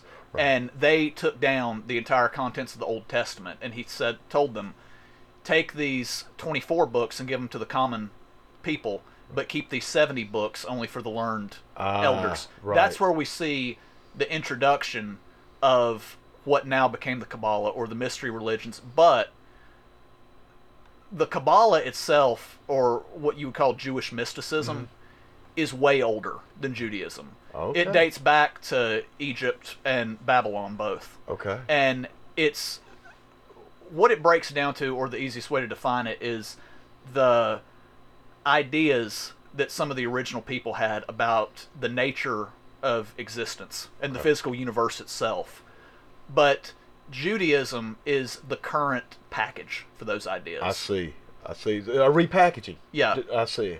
Because, and that's a whole other point, because I know somebody might say it in the comments that, keep these 24 books of the Old Testament. But see, in the Christian Bible, there's 39 books to the Old Testament. But in the Jewish Old Testament, they're 24, because 1st and 2nd Samuel are one book. 1st and 2nd Kings are one book, and the 12 minor prophets are condensed into one book called the 12. I see. I got you. So it's the same content. It's just a different. It's the same It's the same content, but with a different with a different order. Got you. Because this is going to be me really dorking out for a second, but do you know the term that Jews use for the Old Testament? No. The Tanakh. Tanakh. No, I'm not familiar with that. Okay. I know the Torah. The Torah is the first 5 books. Is that correct? Okay. Well, where the term comes from is, do you understand that Middle Eastern languages didn't originally have vowels in them? No, they were essentially just consonants. Vowels came a little bit later, and they're represented as dots. Okay. In different areas. Right. But it's a way to string a word together to speak it. Okay. You know how the name of God is YHVH. It's an unpronounceable thing. Yeah. Well, the introduction of vowels and trying to figure out how to say it, because originally they didn't need to know how to say it. It was just something that the clerical class read. Right. And there were different ideas about how to say it, like Yahweh or Jehovah. Right. So that's sort of where you see the introduction of vowels. Oh, okay. Well, the Old Testament was called the TNK, which if you try to say that, you're going to sound stupid. You're just going to go like, tunk. Yeah, right. But what it means is Torah, which means law, Nevi'im, which means prophets, and Ketuvim, which means everything else. I see. Okay. So it's arranged a certain order where you have the first 5 books, which are the Torah, then you have all the prophets condensed into one, and then you have everything left over, like Song of Solomon and so on. Right, Kings and all that. Yeah, whereas whereas in Christian forms of the Bible, it's arranged in not in a chronological order so much, but one that leads up to Jesus Christ. I see. Right. Because you have a different point to the story. I see. I got you. That was a total different. But it's fascinating, man. I mean, and it's good to get the history of these things, because it all does tie back. Because now, we just talked about all this as it relates to the Kabbalah, which relates to these mystery religions, which relates to these Illuminati, quote unquote Illuminati type, groups. But the point I was getting at is that the Kabbalah is one example of those mysteries of a mystery religion that is wrapped in a current package. Right. But a lot of these are unfiltered and have been passed down through the ages. So let me ask you, Reverend, do you think, and I think we all do agree there is no Illuminati, but do you think that there is an organization like the Illuminati? You know what I'm saying? Or a society? Yeah, I mean... Not in the frame of reference a lot of people understand it. I don't think there's one group that all gets along. I think that there are probably several groups. See, that was always kind of my thought about the quote-unquote Illuminati. I'm like, how are you going to get so many powerful people in the same room to agree on the same things? That was always kind of my thing. That just, you can't even get anybody to agree on anything on any level, man. What it usually is you have multiple groups who will occasionally have agendas that overlap. So let me ask you this, man. Of the groups we know, like the Trilateral Commission, the Council on Foreign Relations, do you think that, because I've always heard those names, those are big buzzwords in the community, or in the conspiracy Well, theory I wrote down, when I was making notes for the show, some of the groups that people commonly understand to be the Illuminati. Right. And like I said on the last hour, how we've got to scale back from it, is the big one is globalist. Right. And when people Quote say unquote. globalist, what they usually mean is Jews. Right. Reptiles, Yeah. of course. I got to put those in there. Bilderbergs. Yeah. Right. Trilateralists, Masons, the Roman Catholic Church, the UN, the Council on Foreign Relations, and the Jesuits. Those are the big ones. So let me ask you, Reverend, do you feel that there is any common threads between those organizations? In other words, is there a individual or a group of individuals that do have a baseline across the board with these groups? Do you think? Explain. Give me an example. Well, for instance, do you think that there may be a core small group of people, or even, like I say, maybe one or two individuals that would be associated with each one of those organizations? It's possible, and one of the threads one of the threads of thinking that I've seen come up a number of times that I thought made a lot of sense is when we go back to talking about religions that people don't realize exist, that a lot of these people are into, is that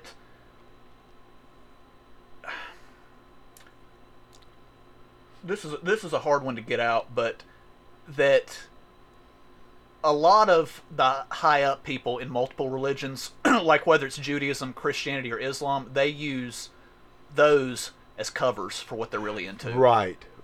Kind of to give themselves a whether it's the Pope, whether it's the Queen, whether it's the Rothschilds who are Jewish, whatever, that their religion is a public face for what they're into. But it's really just a cover. Yeah. Or it's a false, what's the word I'm looking for, man? False pretense, maybe? Yeah. Possibly, yeah. Right. So do you think the Pope and I know we've talked a little bit about the Vatican and the Roman Catholic Church. Oh, boy. Let's jump into it, brother. Let's jump into it. Well, tell me your thoughts on it. Well, I'm gonna be honest with you. I know we talked last time you were down for the first volume of this show. We were outside. We didn't talk about this on air. I don't think. If we did, we didn't touch on as much as we did outside. But about how the Roman Empire is actually still active through the Roman Catholic Church.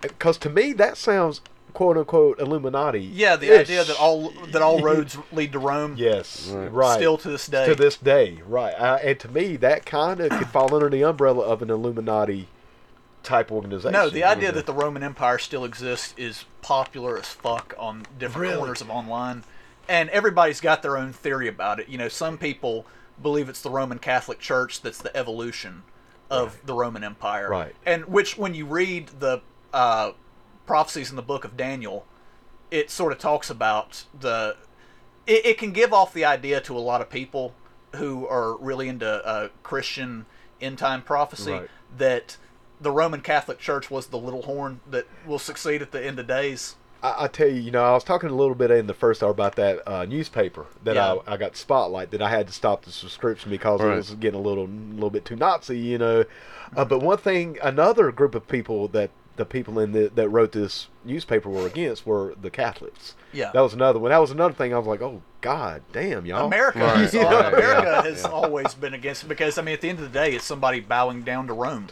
Yeah, and I know a lot of Protestants don't like the Catholic Church because they consider it to be idol worship to a certain degree. Well, the Catholic Church was a pagan church that was gutted and repurposed. Yeah, that was repackaged. Once again, another repackaging. And that's pretty much documented. I mean, that's pretty much known, you know. Yeah, when I came to understand that, everything about the Catholic Church made a lot of sense. Kind of started falling back in. And once again, you know, this isn't saying anything negative necessarily about the Catholic Church. No, it's just talking about the truth of its history. Of its origins, This isn't wingnut conspiracy internet shit. This is something you can find by cracking open any encyclopedia if you bother to. It's there, right, and you just have to actually look for it. And we're definitely not saying anything about Catholics. I have a lot of people in my life that are Catholic, I love to death. So, you know, I do want to clarify that. We're not saying, hey, if you're a Catholic, you're a part of the Illuminati, or anything like that. You know, I just want to clarify that. Well, just like the Freemasons, you know, during our break, we were outside because we actually recorded this show across the street from a Masonic lodge, you know. Which is interesting. You know, we were kind of finding some irony in that. But, you know, the Masons, you know, two of my best friends are Masons. And, you know, trust me, these guys are not plotting to overthrow the government or anything like that, you know. So that's something else I like to throw out there, that we're not. And what I said to you outside is I don't like to blame the Masons for really much of anything or even include them in conspiracy. And the reason why is because I have no doubt that there's probably some elite level perverts who use lodges and clubs to network with each other. But the vast majority of people who are in the Masons are just like your grandpa. That's it, man. Who like riding the go-kart, wearing the fez wearing the hats, like doing charity work for their community, like going to church. Like they're just regular people who it's like a moose lodge or some shit. That's exactly what it is. And man, I mean, most people in the lodges will tell you that they're there to help out with the community. I mean, they do a lot of charities. I mean, they really do. I mean, the Masons around here do a lot of good stuff. You know. Now, I do think that there may be when you do start talking about some of these more elitist, you know, politicians, you know, business type people, I think there may be a common Masonic thread. In other words, I think it may be a rite of passage for some families, but to say that the Masonic Lodge itself, that's bullshit. That's nuts, man. That's nuts. Well, the idea that all roads lead to Rome eventually, and people say, well, if you look at end time prophecy, Rome does figure into it, and they say, well, what happened to it? Is this the Catholic Church? Is this, you know, some of these former elite families like the black nobility or so on? But what I would say to anybody just is, if you study history for as long as it takes to read this shit, you can kind of put it into that, because the Roman Empire, it still is around, but it's Turkey.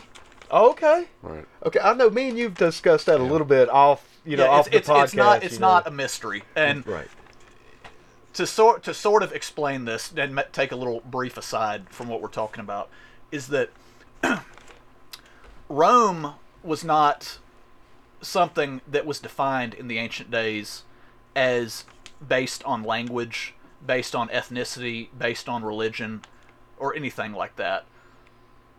In the ancient world, when someone was written about, if we were talking about some figure and said this person was, say, a Macedonian or a Spartan or an Athenian or whatever, it carried all kinds of connotations about what that person was. Okay. It would also implicate what language they spoke. Right. It would suggest what religion they were, what their ethnicity was. Okay. On and on and on. Rome wasn't like that. Right. Rome was an entirely political construct that was based on conquest and taxation. Wherever they conquered became Rome. Right. And Rome was barely even based in the city of Rome, except at the very beginning. Right. Now, it was named after the city of Rome, but it was more a Middle Eastern and North African thing. Right. At the end of the day. Where the empire expanded out to. Yeah, right. It was about conquest and taxation and propping up puppet rulers, because this kept people from revolting, because they were allowed to keep their local traditions. Exactly. Like these pagan religions and things of that nature. Right. That's why it's so important how I had just said that Rome was barely even based in the city, except at the very, very beginning of it. Because when the city fell, or what we now call the western part of the empire, Constantinople was, in air quotes, Rome. Right. For the next 1,000 years. Right. Close to. So what happened was that it was a political succession. Right. So when Constantinople became Rome, they of course, we know what happened to the eastern part of the Roman Empire. They were conquered by the Ottomans. Exactly. Right. So, one of the things that has to be cleared up for a lot of people who aren't students of history is that when the Ottomans conquered Constantinople, even though it was one of the most historically important battles of the last 2,000 years, easily, is that the Ottomans didn't dissolve Rome. They absorbed it. They took it in. They took all of Rome's territories in the Middle East and North Africa. And they took all of its titles and all of its symbols as well. A lot of people don't understand that the crescent moon and star is not a symbol of Islam. It is originally a symbol of the Roman Empire. Really? Yes. Now, I wasn't aware of that. They absorbed it because they were extremely proud of it. No. The Sultan, Mehmet II, he took the secondary title Kaiser al-Rum, which literally translates to the rightful king of Rome, over his primary title Caliphate Rasulullah, which meant the successor to the messenger of Allah. Really? Yeah. So he actually... So they did not dissolve the Roman Empire. They were the political successor. They absorbed it. They brought it into their own. Right. So what happened to the Ottoman Empire at the end of World War I was when the Ottoman Empire was dissolved, you had a situation sort of like Nazi Germany becoming Germany, or the Soviet Union becoming Russia, where it was a slightly different government and the borders were shrunk a little bit. Slightly. But it was what you would also call a political succession. Right. So Turkey and Erdogan, the current ruler of Turkey, is in truth the political successor to the Roman Empire. Wow. Man, that is mind-boggling. Dude, I mean, that is just fascinating. Yeah, that was a total aside to what we're talking about, but that's what I always think of when people say, well, what happened to the Roman Empire? You know, they have to still be around the shadows somewhere. I'm like, dude, they're Turkey. It's not even in the shadows if you know what to look for. It's like you just got to know. And if you want to talk about end time prophecy and start, dorking out over Rome rising in the end days, they're probably not talking about the Catholic Church if what you're reading's real. If it's politically and historically honest, it's going to be talking about Turkey. So if we see a rise of Turkey, then we know that, hey, maybe we're getting to the end times here. Right. Dude, that is fascinating. Yeah. Well, I'll tell you what, let's get back into the Illuminati subject matter, or I guess we could say maybe more or less conglomerates, here. I think that's probably the better way of describing something like the Illuminati. In other words, I see why people use that, because we were talking about it earlier, it being such a broad term, a loaded term. It's a useful term to communicate an idea. Right, and to me, the quote unquote Illuminati has always been like the corporations and the politicians. Mm-hmm. It seems to me that seems like what would make up, your basis of power in this world. Well, how much heat or weight, I guess, do you give the Rothschilds? A lot. I really do. Once again, I don't know if this is conspiracy theory, quote unquote. In other words, I don't know if there's anything really to what I've read into the because there was a period of my life where I was really digging into that stuff. Yeah, I've read a couple books on the history of the Rothschilds and like the 13 bloodlines, stuff of that nature. I think it's legit. Man. Astor, Bundy, DuPont, on and on. Yes. Who was the other ones? God, there's one that's escaped Carnegie, me. Rockefeller. That's the one I'm trying to update. Carnegie was another one. DuPont. And a lot of those are old money families that built America back in the day. Yeah. So let me ask you guys, do you think that it is at least possible that these families, with all this power, influence, and history, are really the ones pulling strings behind the quote-unquote curtain? Is it possible? I think it's possible. It makes sense. It does make sense. It makes a lot of sense. And to scale back and not give a ton of time to what we were just talking about with Rome, with how, aside from the Roman Catholic Church, one of the theories about the Roman Empire that comes up over and over again online is about the black nobility. Right. And which the way you would define the black nobility is that there are inbred families who lurk in the shadows that are the remnants of the de Medicis, the Borgias, the Orsinis, the Colonias, and so on, that are old money Venetian, Roman, and Florentine families that are the true ones pulling the strings behind every group. Right. In other words, the Illuminati. Yeah, and then in Eyes Wide Shut, Stanley Kubrick sort of exposed it. And that's why. Yeah. Well, all right, well, man, since you put it out there, Reverend, let's go ahead and talk about that briefly. When we first started talking about doing this show, we were exchanging some messages, and you had asked me about that. Yeah. And I swear, 3 days earlier, I just watched a little YouTube video on it. Yeah. And I'm like, it's very possible, and I'm like, but Jesus, man, let's just don't talk about it on the show. Yeah. And man, now we're talking about it, so this may be the last episode. It might be. But you know, man, I'm gonna be honest with you. I know I'm kind of jokingly saying that, but there was a part of me that was like, oh shit, maybe we should steer clear of that one. You never know. Yeah. But Same. But yeah. So we probably, we'll drop. Let's that. scale back. Yeah. We'll drop that. Yeah. Yeah. But we actually did discuss that, and yeah, I think it. Yeah. Anyway, going back to let's talk about the reptilians now. No, that's definitely for another show. So the thing I was going to say about the Rothschilds is that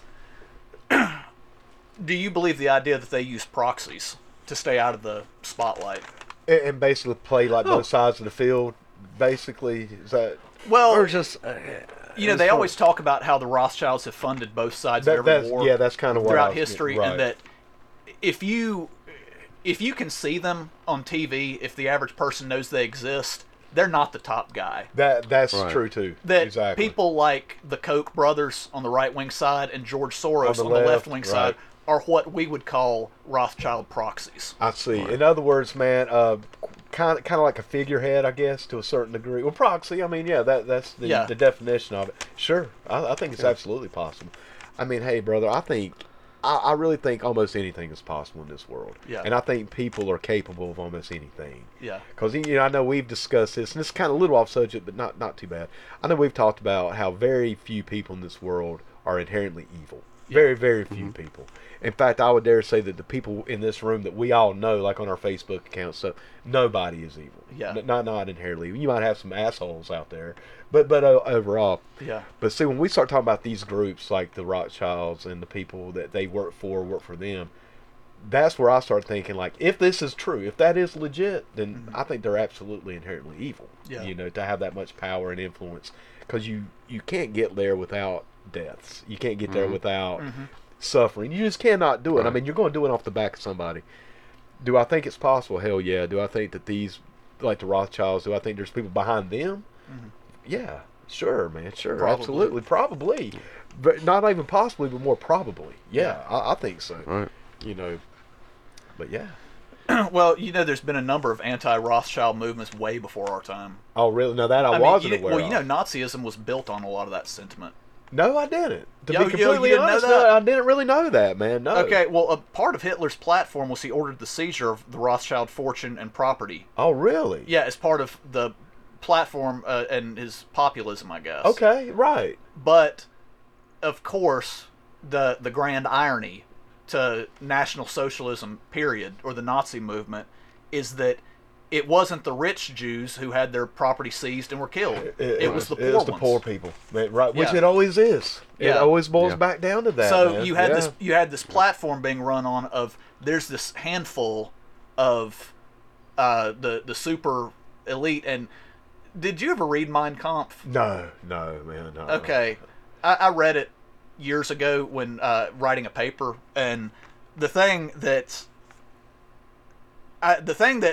I had to process when putting it in a proper framework is that a lot of where Hitler was coming from only makes logical sense when you realize that he viewed Judaism and Marxism as belonging to the same umbrella, which he called Zionism. That it was this international shadow government thing. That was a combination, or was one and the same. Yeah, and the Rothschilds were a major part of Zionism. And, of course, this influenced a lot of right-wing beliefs still to this day. I was just about to say, man, that's really scary to hear that, because that's what we're seeing, with a lot of people right now. Yeah. And it's like, that's frightening to me. Well, and see, that was a thing that when you read Mein Kampf in the first 150 pages of it, it's sort of striking because a lot of it doesn't sound, in air quotes, crazy. Yeah, right. Sure. It sounds like average, everyday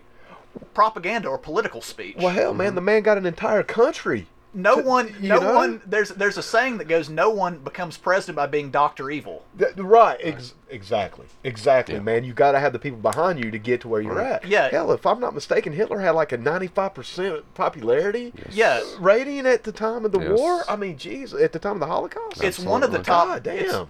It's one of, if not the number one book, maybe besides the Bible or something, that a lot of people claim they've read, but almost nobody has. Nobody really has, because right. if you ask the average person and they go, "Oh yeah, I've read that book," well, what'd you think of? They go, "Oh, it's just a bunch of screaming and rambling," and I'm like, "No, it's actually not. It sounds like shit you would hear on Fox News all the time." Right, which once again is fucking frightening. Well, this is the promise to bring power back to the people, and you're also vilifying a certain group. It's their fault. Which, just like you just said a little bit ago. Your suffering is directly because of this group. This group of people, which, we just talked about, it wasn't the poor Jewish people. And these rich people who just happen to be Jewish, I think you could put any religion on these people and they're still going to be assholes, and still going to be terrible, evil people, regardless if they're Jewish or the Christian, Islamic, whatever, agnostic, atheist, whatever. And you take that small part of who these people are, you put it on this mass group of people, and damn, you get a fucking Holocaust, man. It's crazy. But there again, was Hitler a face or a figure to put out there? Hey, that's a good question. That's a great question. I mean, because there are theories out there that Hitler was just, a puppet for people. I mean, I've heard that. Do you think Hitler was Jewish? I've actually heard that was it his mother was Jewish? I think that's been thrown around. I've heard that, yeah. Well, I'll tell you this, that when you read the book and you read the way he describes Jewish people, the understanding, I guess, that he had, or his idea of the understanding of what constitute, Jewish neurosis or self-doubt. Like, the commonality you see in all Jewish comedy, like Seinfeld, like Larry David, Woody Allen, whatever, this idea of being very, unsure, very... That in Hitler's idea, it ran in contrast to, this notion of Aryan, like, masculinity. Right, I guess. Right. That when you read how deep he went into this, a lot of it reads like, dude, you understand this a little too well. Too much. Almost like you maybe are being... That, in other words, I'm not going to say understand too well, but it reads a little bit like self-loathing. Right. I see what you're saying, man. Yeah. I mean, that's some crazy shit to think about. Somebody who is, or who was, partially Jewish. Yeah, and of course, which I don't know whether he was or not, but I understand, after reading that, where the conspiracy that he might have been comes from. For where it originates, man. Yeah. It's nuts. I'm telling you, man. It's fascinating. And like I said, it's downright terrifying when you think about what happened back then and how we can kind of see it today. And do not get me wrong, man. I'm not really what you call a liberal. I mean, I do have probably more liberal leanings, honestly, if I had to break it all down. But some of the stuff I do see on the far right, to get into some modern day politics. And I even consider myself to lean right, culturally speaking. But man, some of the stuff on the far right does get pretty crazy. Pretty extreme. Pretty fucking extreme, man. Yeah. It really does. I think, man, you do have more extreme on the left as far as people. I think you have a very closed group of extremists on the right, but their extreme is very fucking extreme. Right. Yeah. That's kind of how I look at it, man. You don't have as much, but it's heavier. It's harder. Where I think on the left, it's a little bit more... it's more widespread extreme. Yeah, it's more distributed. Yeah, it's still extreme. I mean, some points of the far left are very extreme. The far right is definitely a little bit more of a condensed, small... hard group of hardliners, I guess. But brother, it is really hardline. Yeah. You know what I'm saying? I mean, it's like it's almost like fast, hot burning fuel. Yeah. It burns out really fast, but goddamn, it's hot. Whereas on the left, it's more of a slow burn. Still hot, still burn you, but not not nuclear. You know what I'm saying? But yeah. All right, well, let's try to swing back into some kind of format here. Well, talking about figureheads, as far as putting people out there, putting a face to this power. You talk about the presidents. As far as their what actual power that they actually have, if any, or who has power over them. That's the thing, you know. Is this just a face to associate with what's going on behind the scenes? Exactly. Because that's a huge part of this conspiracy with the Illuminati. You know, once again, quote unquote Illuminati, is that the Illuminati picks our presidents. You know, what do you think about that, Reverend? I'm going to throw an even further idea out to you. Is what do you think about the Illuminati less being a person than a system? I think that's what it. Yeah. I think that's what it is. And once again, quote unquote Illuminati, but I think that's. I think a lot of what passes for Illuminati conspiracy is that whether people want to admit it or not, there's a desire to go back to the simplicity of when there was a, you know, in quotes, the man. Right. A person could fight the man. The man, yes. There is no the man anymore. Right. The man is a multifaceted, you know, maze-like system. It's cold, it's complex, of bureaucracies, of corporations. You know, if the man has his head cut off, it's a hydra. There's another one to pop right up and take its place. If not two heads, brother. There's really no fighting the system or the man because it's autonomous and it's in place. Yes. And this system, man, is just full of small, jagged, moving parts all the fucking time, man. I mean, in other words, it's so hard to just even conceive what our system is. There's probably some psychological sense of comfort to people who are really into the Illuminati that the ultimate man, whether he's a Rothschild or what he is, that he's like a Stalin or he's like a Hitler, where we can just, you know, if the people just all banded together, got their guns and took the Constitution back, that they could get rid of the man and we'd all be good. But there's one villain. Yeah, but that's not reality. Dude, that's not even close. Yeah. Like I said, I consider our system to be like Jenga. You pull out the wrong fucking one, man, and it's all. And sometimes I wonder how sturdy that Jenga stack is right now. You know, I like to think it's fairly sturdy because I do. I hate to say it, man. I'm a person of the system. I was born into the system. I don't necessarily think the system is where it should be, but man, I'm okay with the system because I got food in my stomach. I got shelter on my head. Bombs aren't dropping on me. You know, I can go to the doctor. You know, I'm not going to get a scrape and die. You know, and there's a lot of people in this world that can. That's not saying not for another couple years till antibiotics quit working. Yeah, I know, man. And I think that's legit. The first time I heard that was from you, and I'm like, shit.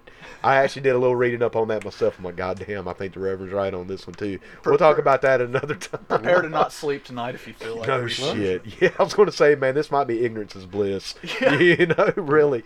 But yeah, man. Like I said, I think a lot of this stuff is it's fascinating. But you know, going back to the system. Yeah, man. Do I think the Illuminati, quote unquote, once again, quote unquote, Illuminati is our system? I think that's exactly what it is, to be honest with you. Because the system is made up of powerful people. It's made up of wealthy, influential people. And that's what the Illuminati is supposed to be. But I think the Illuminati, as mainstream calls it, is more, what's the word I'm looking for, man? It's more organized. It's more consolidated. And that's where I just don't think that's even feasible. How are you going to get that many rich, powerful, influential people to come to terms with any fucking thing? Well, you know, the Illuminati, the idea of it being this outgrowth of the Bavarian Illuminati and, you know, anti-religion, pro-secularism, I guess, the holders of the light in the way we were talking about, that does lend itself pretty well to a lot of people's modern notion of what the deep state is. How, over the last however many years, the direction it obviously has pushed is to a liberal or leftist extent. Now, if we go back to the 1980s or to the Cold War, it really doesn't hold up or work quite as well.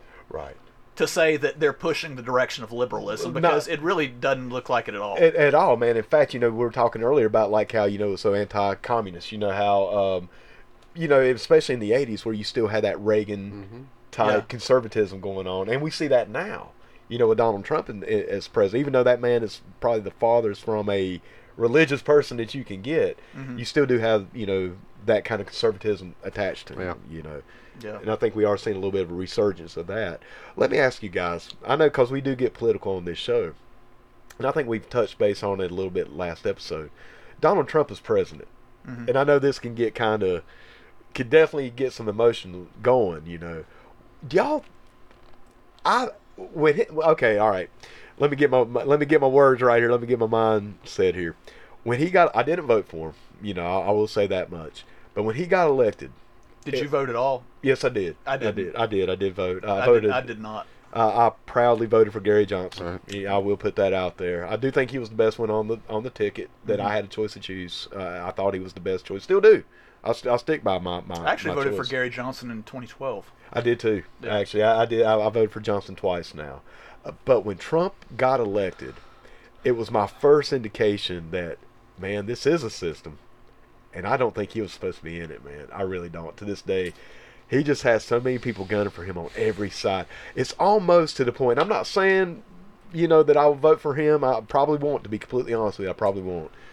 But when you have Democrats, every Democrat, and damn near half the Republicans all going after the same person, I'm kind of stuck. I'm on the board. I'm on the fence. I'm like, either he's doing something that's really good. I mean, really, because you got so many established politicians, or he really is going to shit all over us, man. I don't know which it is. I'm very Trump polar, brother. One day I'm like, you know what? I think he's going to be okay. The next day I'm like, Jesus Christ, we're going to be dead in a week. I really do. I've never been like that with any other politician. With Barack Obama, none other. Barack Obama, I thought Obama was okay. You know. See, I've been politically consistent. I think the same thing about Trump as I thought about Obama and Bush. See, I think differently. I do. I thought Bush and Obama, you know, honestly, cut from the same cloth, really. But I think I don't know, man. I think Trump is a face and a figurehead that they thought we needed. I just feel like this is Bush's 5th term. Do you? Well, yeah. I tend to disagree with that. I do think he had 4.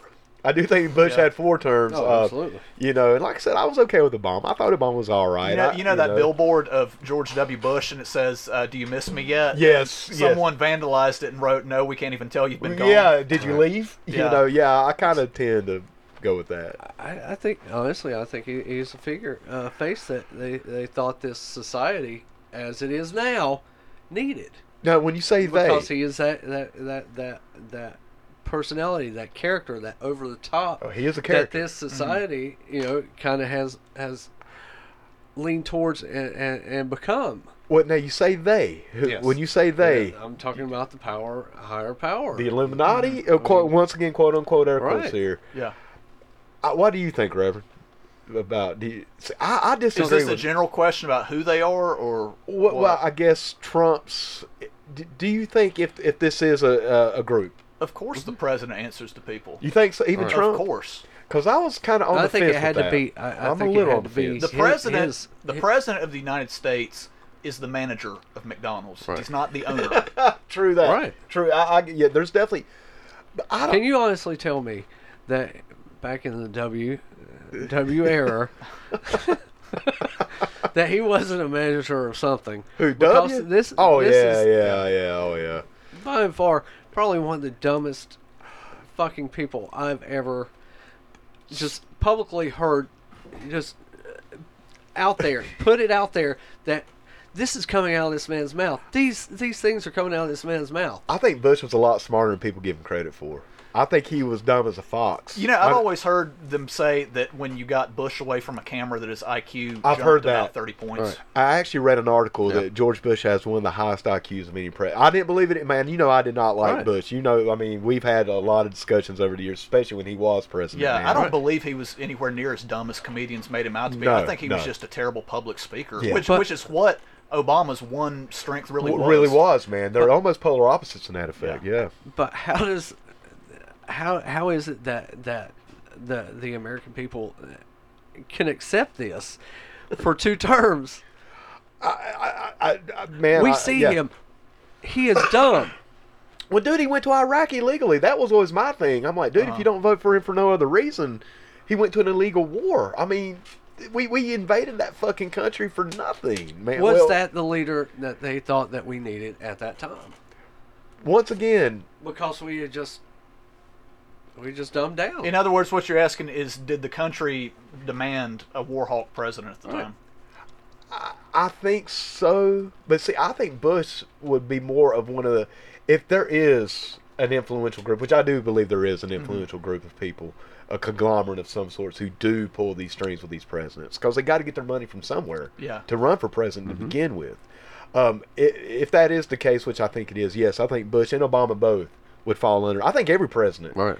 I think Trump may be one of the first presidents in the modern time that did not fall under that. And I say it for two different reasons, man. Well, maybe more than two, but at least two right off the bat. One, he was independently wealthy. I mean, he didn't need anybody's money. I think that gives you freedom.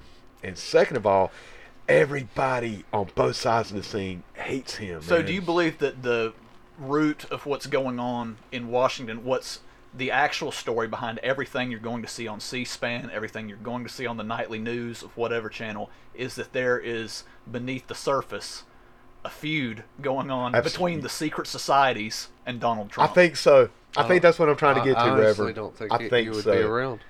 I don't think he would be around. Well, brother, they're trying to get that motherfucker gone. I mean, that's my thing. I think that if they wanted him gone, they would have no problem with getting him wrong because of all the flack and all the backlash that he does carry. That's what I think. If they wanted him gone, you think he would? You think so? It would, no problem. I think that motherfucker is so goddamn slippery, man. I think they're trying, and he's a. Don't get me wrong, man. I'm not over here putting over the president, man. You know, I'm not doing that. But I think that son of a bitch is slippery. I think they're trying, and I think that's why people. I think that's why it's so ramped up. There are too many opportunities that have come up that you could do this. And you could make this happen. And it's hard to argue that. It's hard for me to argue that with Trump because, man, if there ever has been a terrible speaker that's been behind that fucking podium, it is Donald J. Trump. I've never in my life. Dude, he makes George W. Bush sound like a goddamn scholar. That to me is saying something. That's tough for me to. I really. But dude, Trump says so. You better put it in a spoon because I'm not eating it with a fork. Somebody's buying it. Yeah. I don't know, man. I tell you, dude, this is. Because I lived through that stuff. I listened to all that stuff, and I still say. Bush was terrible, man. I cannot believe what was being said. Bush is going to edge anybody in our lifetime. I don't know, man. So. Trump is. I think so. But dude, Trump literally called himself a stable genius on Twitter, bro. Let me tell you all that. He called himself a what? A stable genius. A very stable genius. That's not the he craziest might be. thing. He might. God damn, it's not the craziest thing I've heard. I've heard so much more from Bush that it just trumps it. But literally, like no pun intended there, trumps it. Yeah. But I don't know, man. I mean, I think this is something we could definitely, we could talk about this and theorize about this. I do kind of lean toward the belief that what you were saying, Reverend. I think there could really be a quote unquote shadow government and a Donald Trump president. I think that is going on. I really do, and I think a lot of people that's in that shadow government, Illuminati, if we want to use that terminology, I think they do have media in their pocket, or vice versa, or some sort of. Well, it's only logical that they would. Exactly, man. And that's something else, and I know we've discussed this too, Reverend, and my agency. I know, you've talked about this as well. These media groups like CNN and Fox, that people out there in La La Land or Facebook land, as I like to call it, they adhere to either one of these as true gospel. All right. When they're both corporations. Yes. And that's why I lean a little bit to the right, culturally speaking, because I'm like a lot of the people on the left who hate these corporations, rightfully so, and I know I'm being very broad with that, but you will fucking listen to every word that Time Warner, one of the biggest corporations in the world, tells you. Well, whatever you want to call that old right-wing secret society core, like we're calling it for lack of any kind of better term, that's made up of a lot of these war hawks that are dying right now, the media is spawning all over. Right.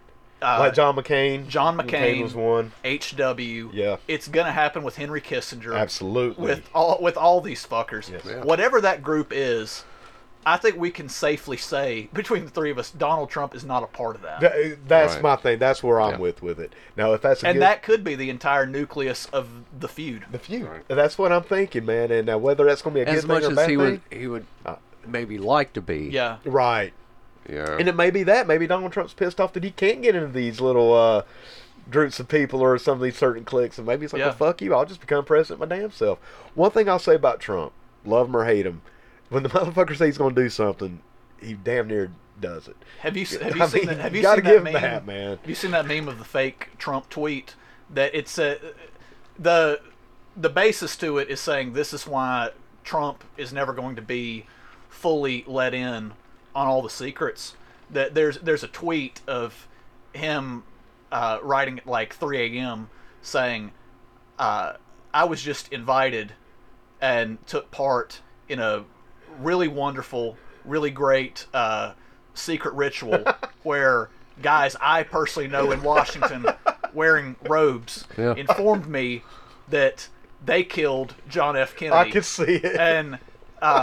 And then the tweet goes further and takes a little line break and it says, and this was our own president.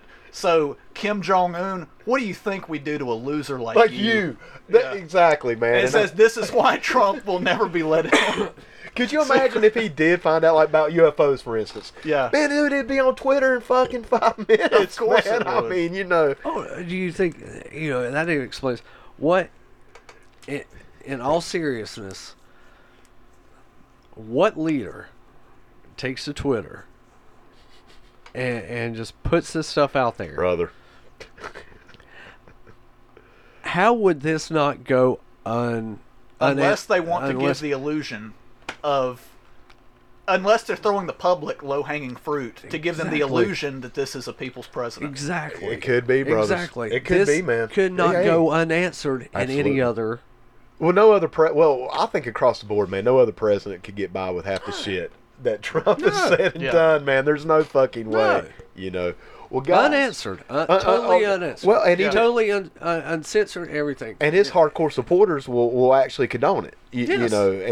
That's I think there's a reason for it. Yeah, for that reason. It could be. I mean, I do tend to lean that it's an internal battle. I think it's Donald Trump versus everybody else in Washington. I really do.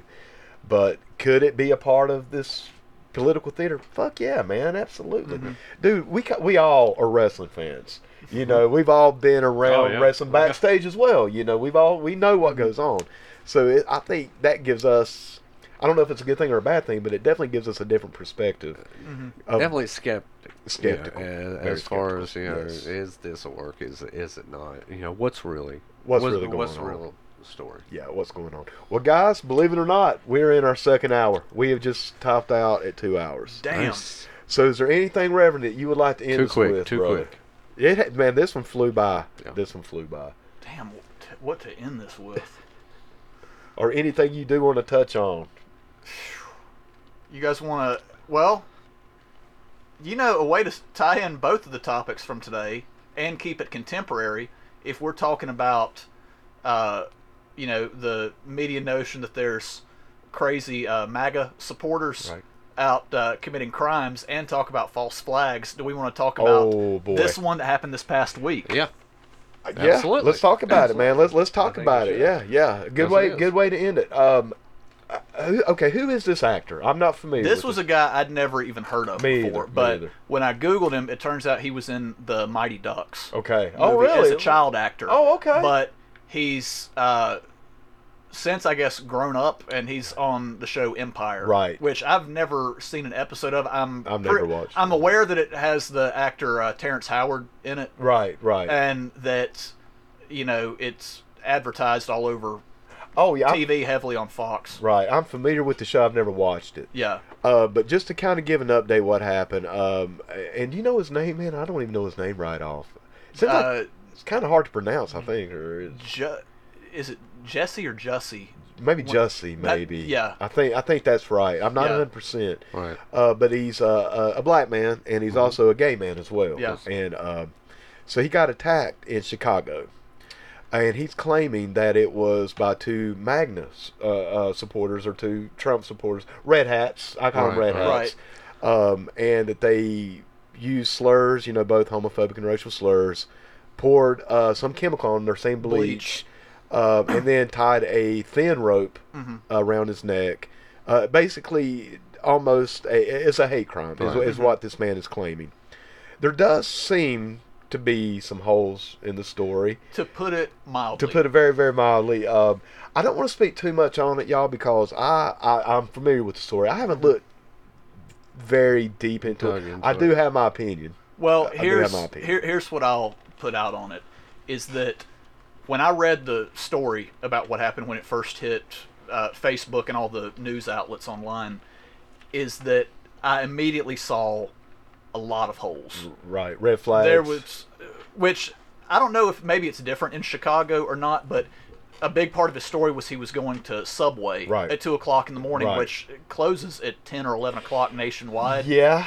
Nationwide, right? That night in Chicago was when the polar vortex was going on, and it was around -40 with wind chill. There wasn't really anybody out walking around. Right. At that time, that the chemical he said was thrown on him was bleach, which freezes at -5. Right. That there's just a lot about the story that really doesn't add up or make sense. And I think a few things have changed in the story, if I'm not mistaken. I think when I first read it on TMZ, they said that the attackers were wearing the red hats. Yeah. Come to find out, that's been debunked. Yeah, because I was going to say, I don't know who puts on a red hat with a ski mask. That's a little odd. Yeah, and something else now. No, Reverend, I was reading on your Facebook page. You said you've actually been in that area. Yeah. Is that correct? Yeah. And it seemed, and correct me if I'm wrong, man, but you said that it was also a lot of minorities in that area. It wasn't almost entirely made up of... There's not any groups of people walking around carrying lynching shit going to be making rounds. And the allegation was that they yelled at him, "This is MAGA country." Yes, the quote, Chicago. What I would say to that is, if that area of Chicago is MAGA country, then so is Detroit. So is East St. Louis or Baltimore. It's as far away from MAGA country as you can get. That's what I'm saying, man. If this would have happened in Gaston County, I would have been like, right off the bat, I would have been like, yeah, this probably really did happen. Yeah. I like to look into any story just to see. Chicago is about as blue as you can get. It's been ruled by Democrats for decades and decades, like just a shade under a century. And what I guess Trump couldn't even speak there without getting heckled. That's what I'm saying. So you're going to tell me that you got basically lynched is basically because you have obviously you didn't get killed, obviously, but I mean you got a rope tied around your neck. Now here's the thing: I'm on Facebook and I do read the comments, and brother, I'm really torn whether I should do that or not, because I like to see what people are thinking. I like to see what people are saying, what they're thinking on all sides of this situation. And man, to me, it's scarier, the stuff I'm reading, because you have some people, it was like, oh no, this would never happen. Trump supporters would never do this. Well, there's probably some Trump supporters that would do this. But there's other people that are like, this absolutely happened. I know it happened. There's no holes in this story. And if you think so, then you're a racist. I saw a lot of that. Yeah. I don't know that it was entirely made up or anything like that. I mean, with a lot of these things, because there has been a real surgence since Trump's election of reportings of hate crimes, and they always have this consistent theme of what's called a psycho wearing a MAGA hat. Right. That's always part of it, and what it usually comes back at is it's not exactly how it goes down. Right. One of the things that people who were 100% saying that this was a legit story without doing any research or anything, obviously it's like, well, why would the man lie? Yeah. I saw that a lot. So why would you lie about that? Why would you lie? And I'm like, ask yourself that question, but ask it for real. Don't do it rhetorically. Ask yourself legitimately, why would he lie? Don't say why would he lie, but why would he lie? Well, because an example I could give you that I was reading a page back earlier this week that I'd followed a link that was talking about some of the fake hate crime that had, like I said, come up over the last several years since Trump's election. Right. And it's almost like a form of scapegoating for something else. Right. That there was a story from 2017 where there were these 3 Muslim girls, and I believe it was either New York or Toronto, where they were riding a subway. Right. And they said that, a guy wearing a MAGA hat came at them and started physically attacking them, tore off their hijab head coverings, and so on. Well, the entire community rallied around them. All the community organizers did. Celebrities sent out positive tweets.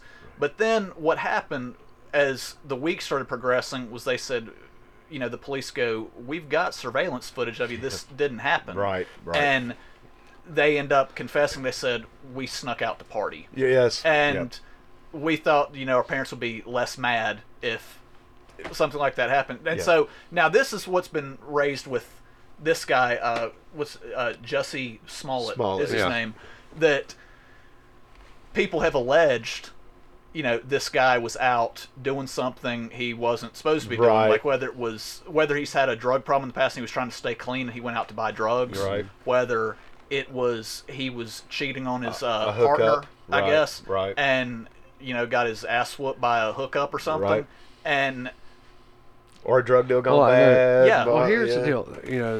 They've gone over 20 different cameras. And reviewed hundreds of hours of footage, supposedly. Of his trip. His journey through, wherever he was supposed to be from point A to point B. Right.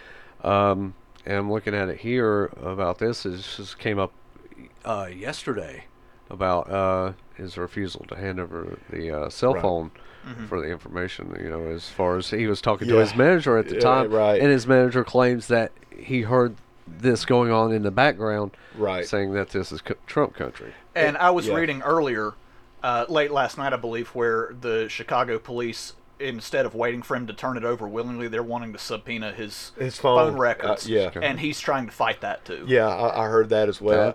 And there was also... That doesn't speak very well. No, it does not. And I believe he was also back in his apartment or his manager's apartment for like 40 minutes before the cops were called. He still had the rope around his neck, the quote-unquote thin piece of rope. Sounds like a shoestring to me. Well, here's what I would tie this entire story up with, is that I don't say that this definitively didn't happen, because I don't know. I wasn't there. I didn't see it.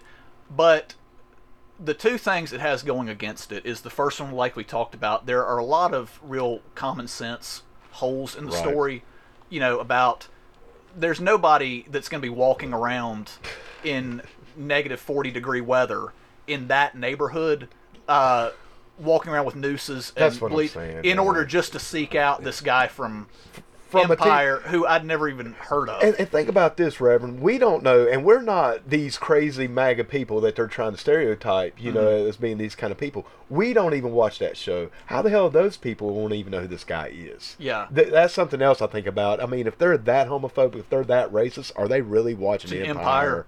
Bingo. I mean, come on, man. The second point I was going to make is that it also defies everything we know about criminal psychology and profiling. And I'll explain very briefly about that. A lot of these crimes that have come up to be hoaxes or false flags, I guess, for hate crimes, is that they also break this cardinal rule with regard to criminal profiling, and the reason why law enforcement starts looking at them skeptical after a day or two when they can't find footage or anything is because these type of crimes that they talk about are traditionally committed by Nazis. And the easiest way I can explain that is that Nazism is an ideology that is cultivated in solitude. Or very small groups. Very, very controlled. And the crimes reflect that. You will see Nazis or skinheads who will jump people in alleys, but run when the numbers get stacked. Amen. That is a flow through that. Just something you see common. It is constant. It is so super common in criminal profiling. Now, stuff associated with the MAGA movement, however, is very different because it's at its core an ideology rooted in conformity, not solitude. Whereas Nazism is lone wolf extremism. In a way, what you see associated with the MAGA movement is heckling people at rallies. Dozens of kids at an all-white school heckling the one minority student.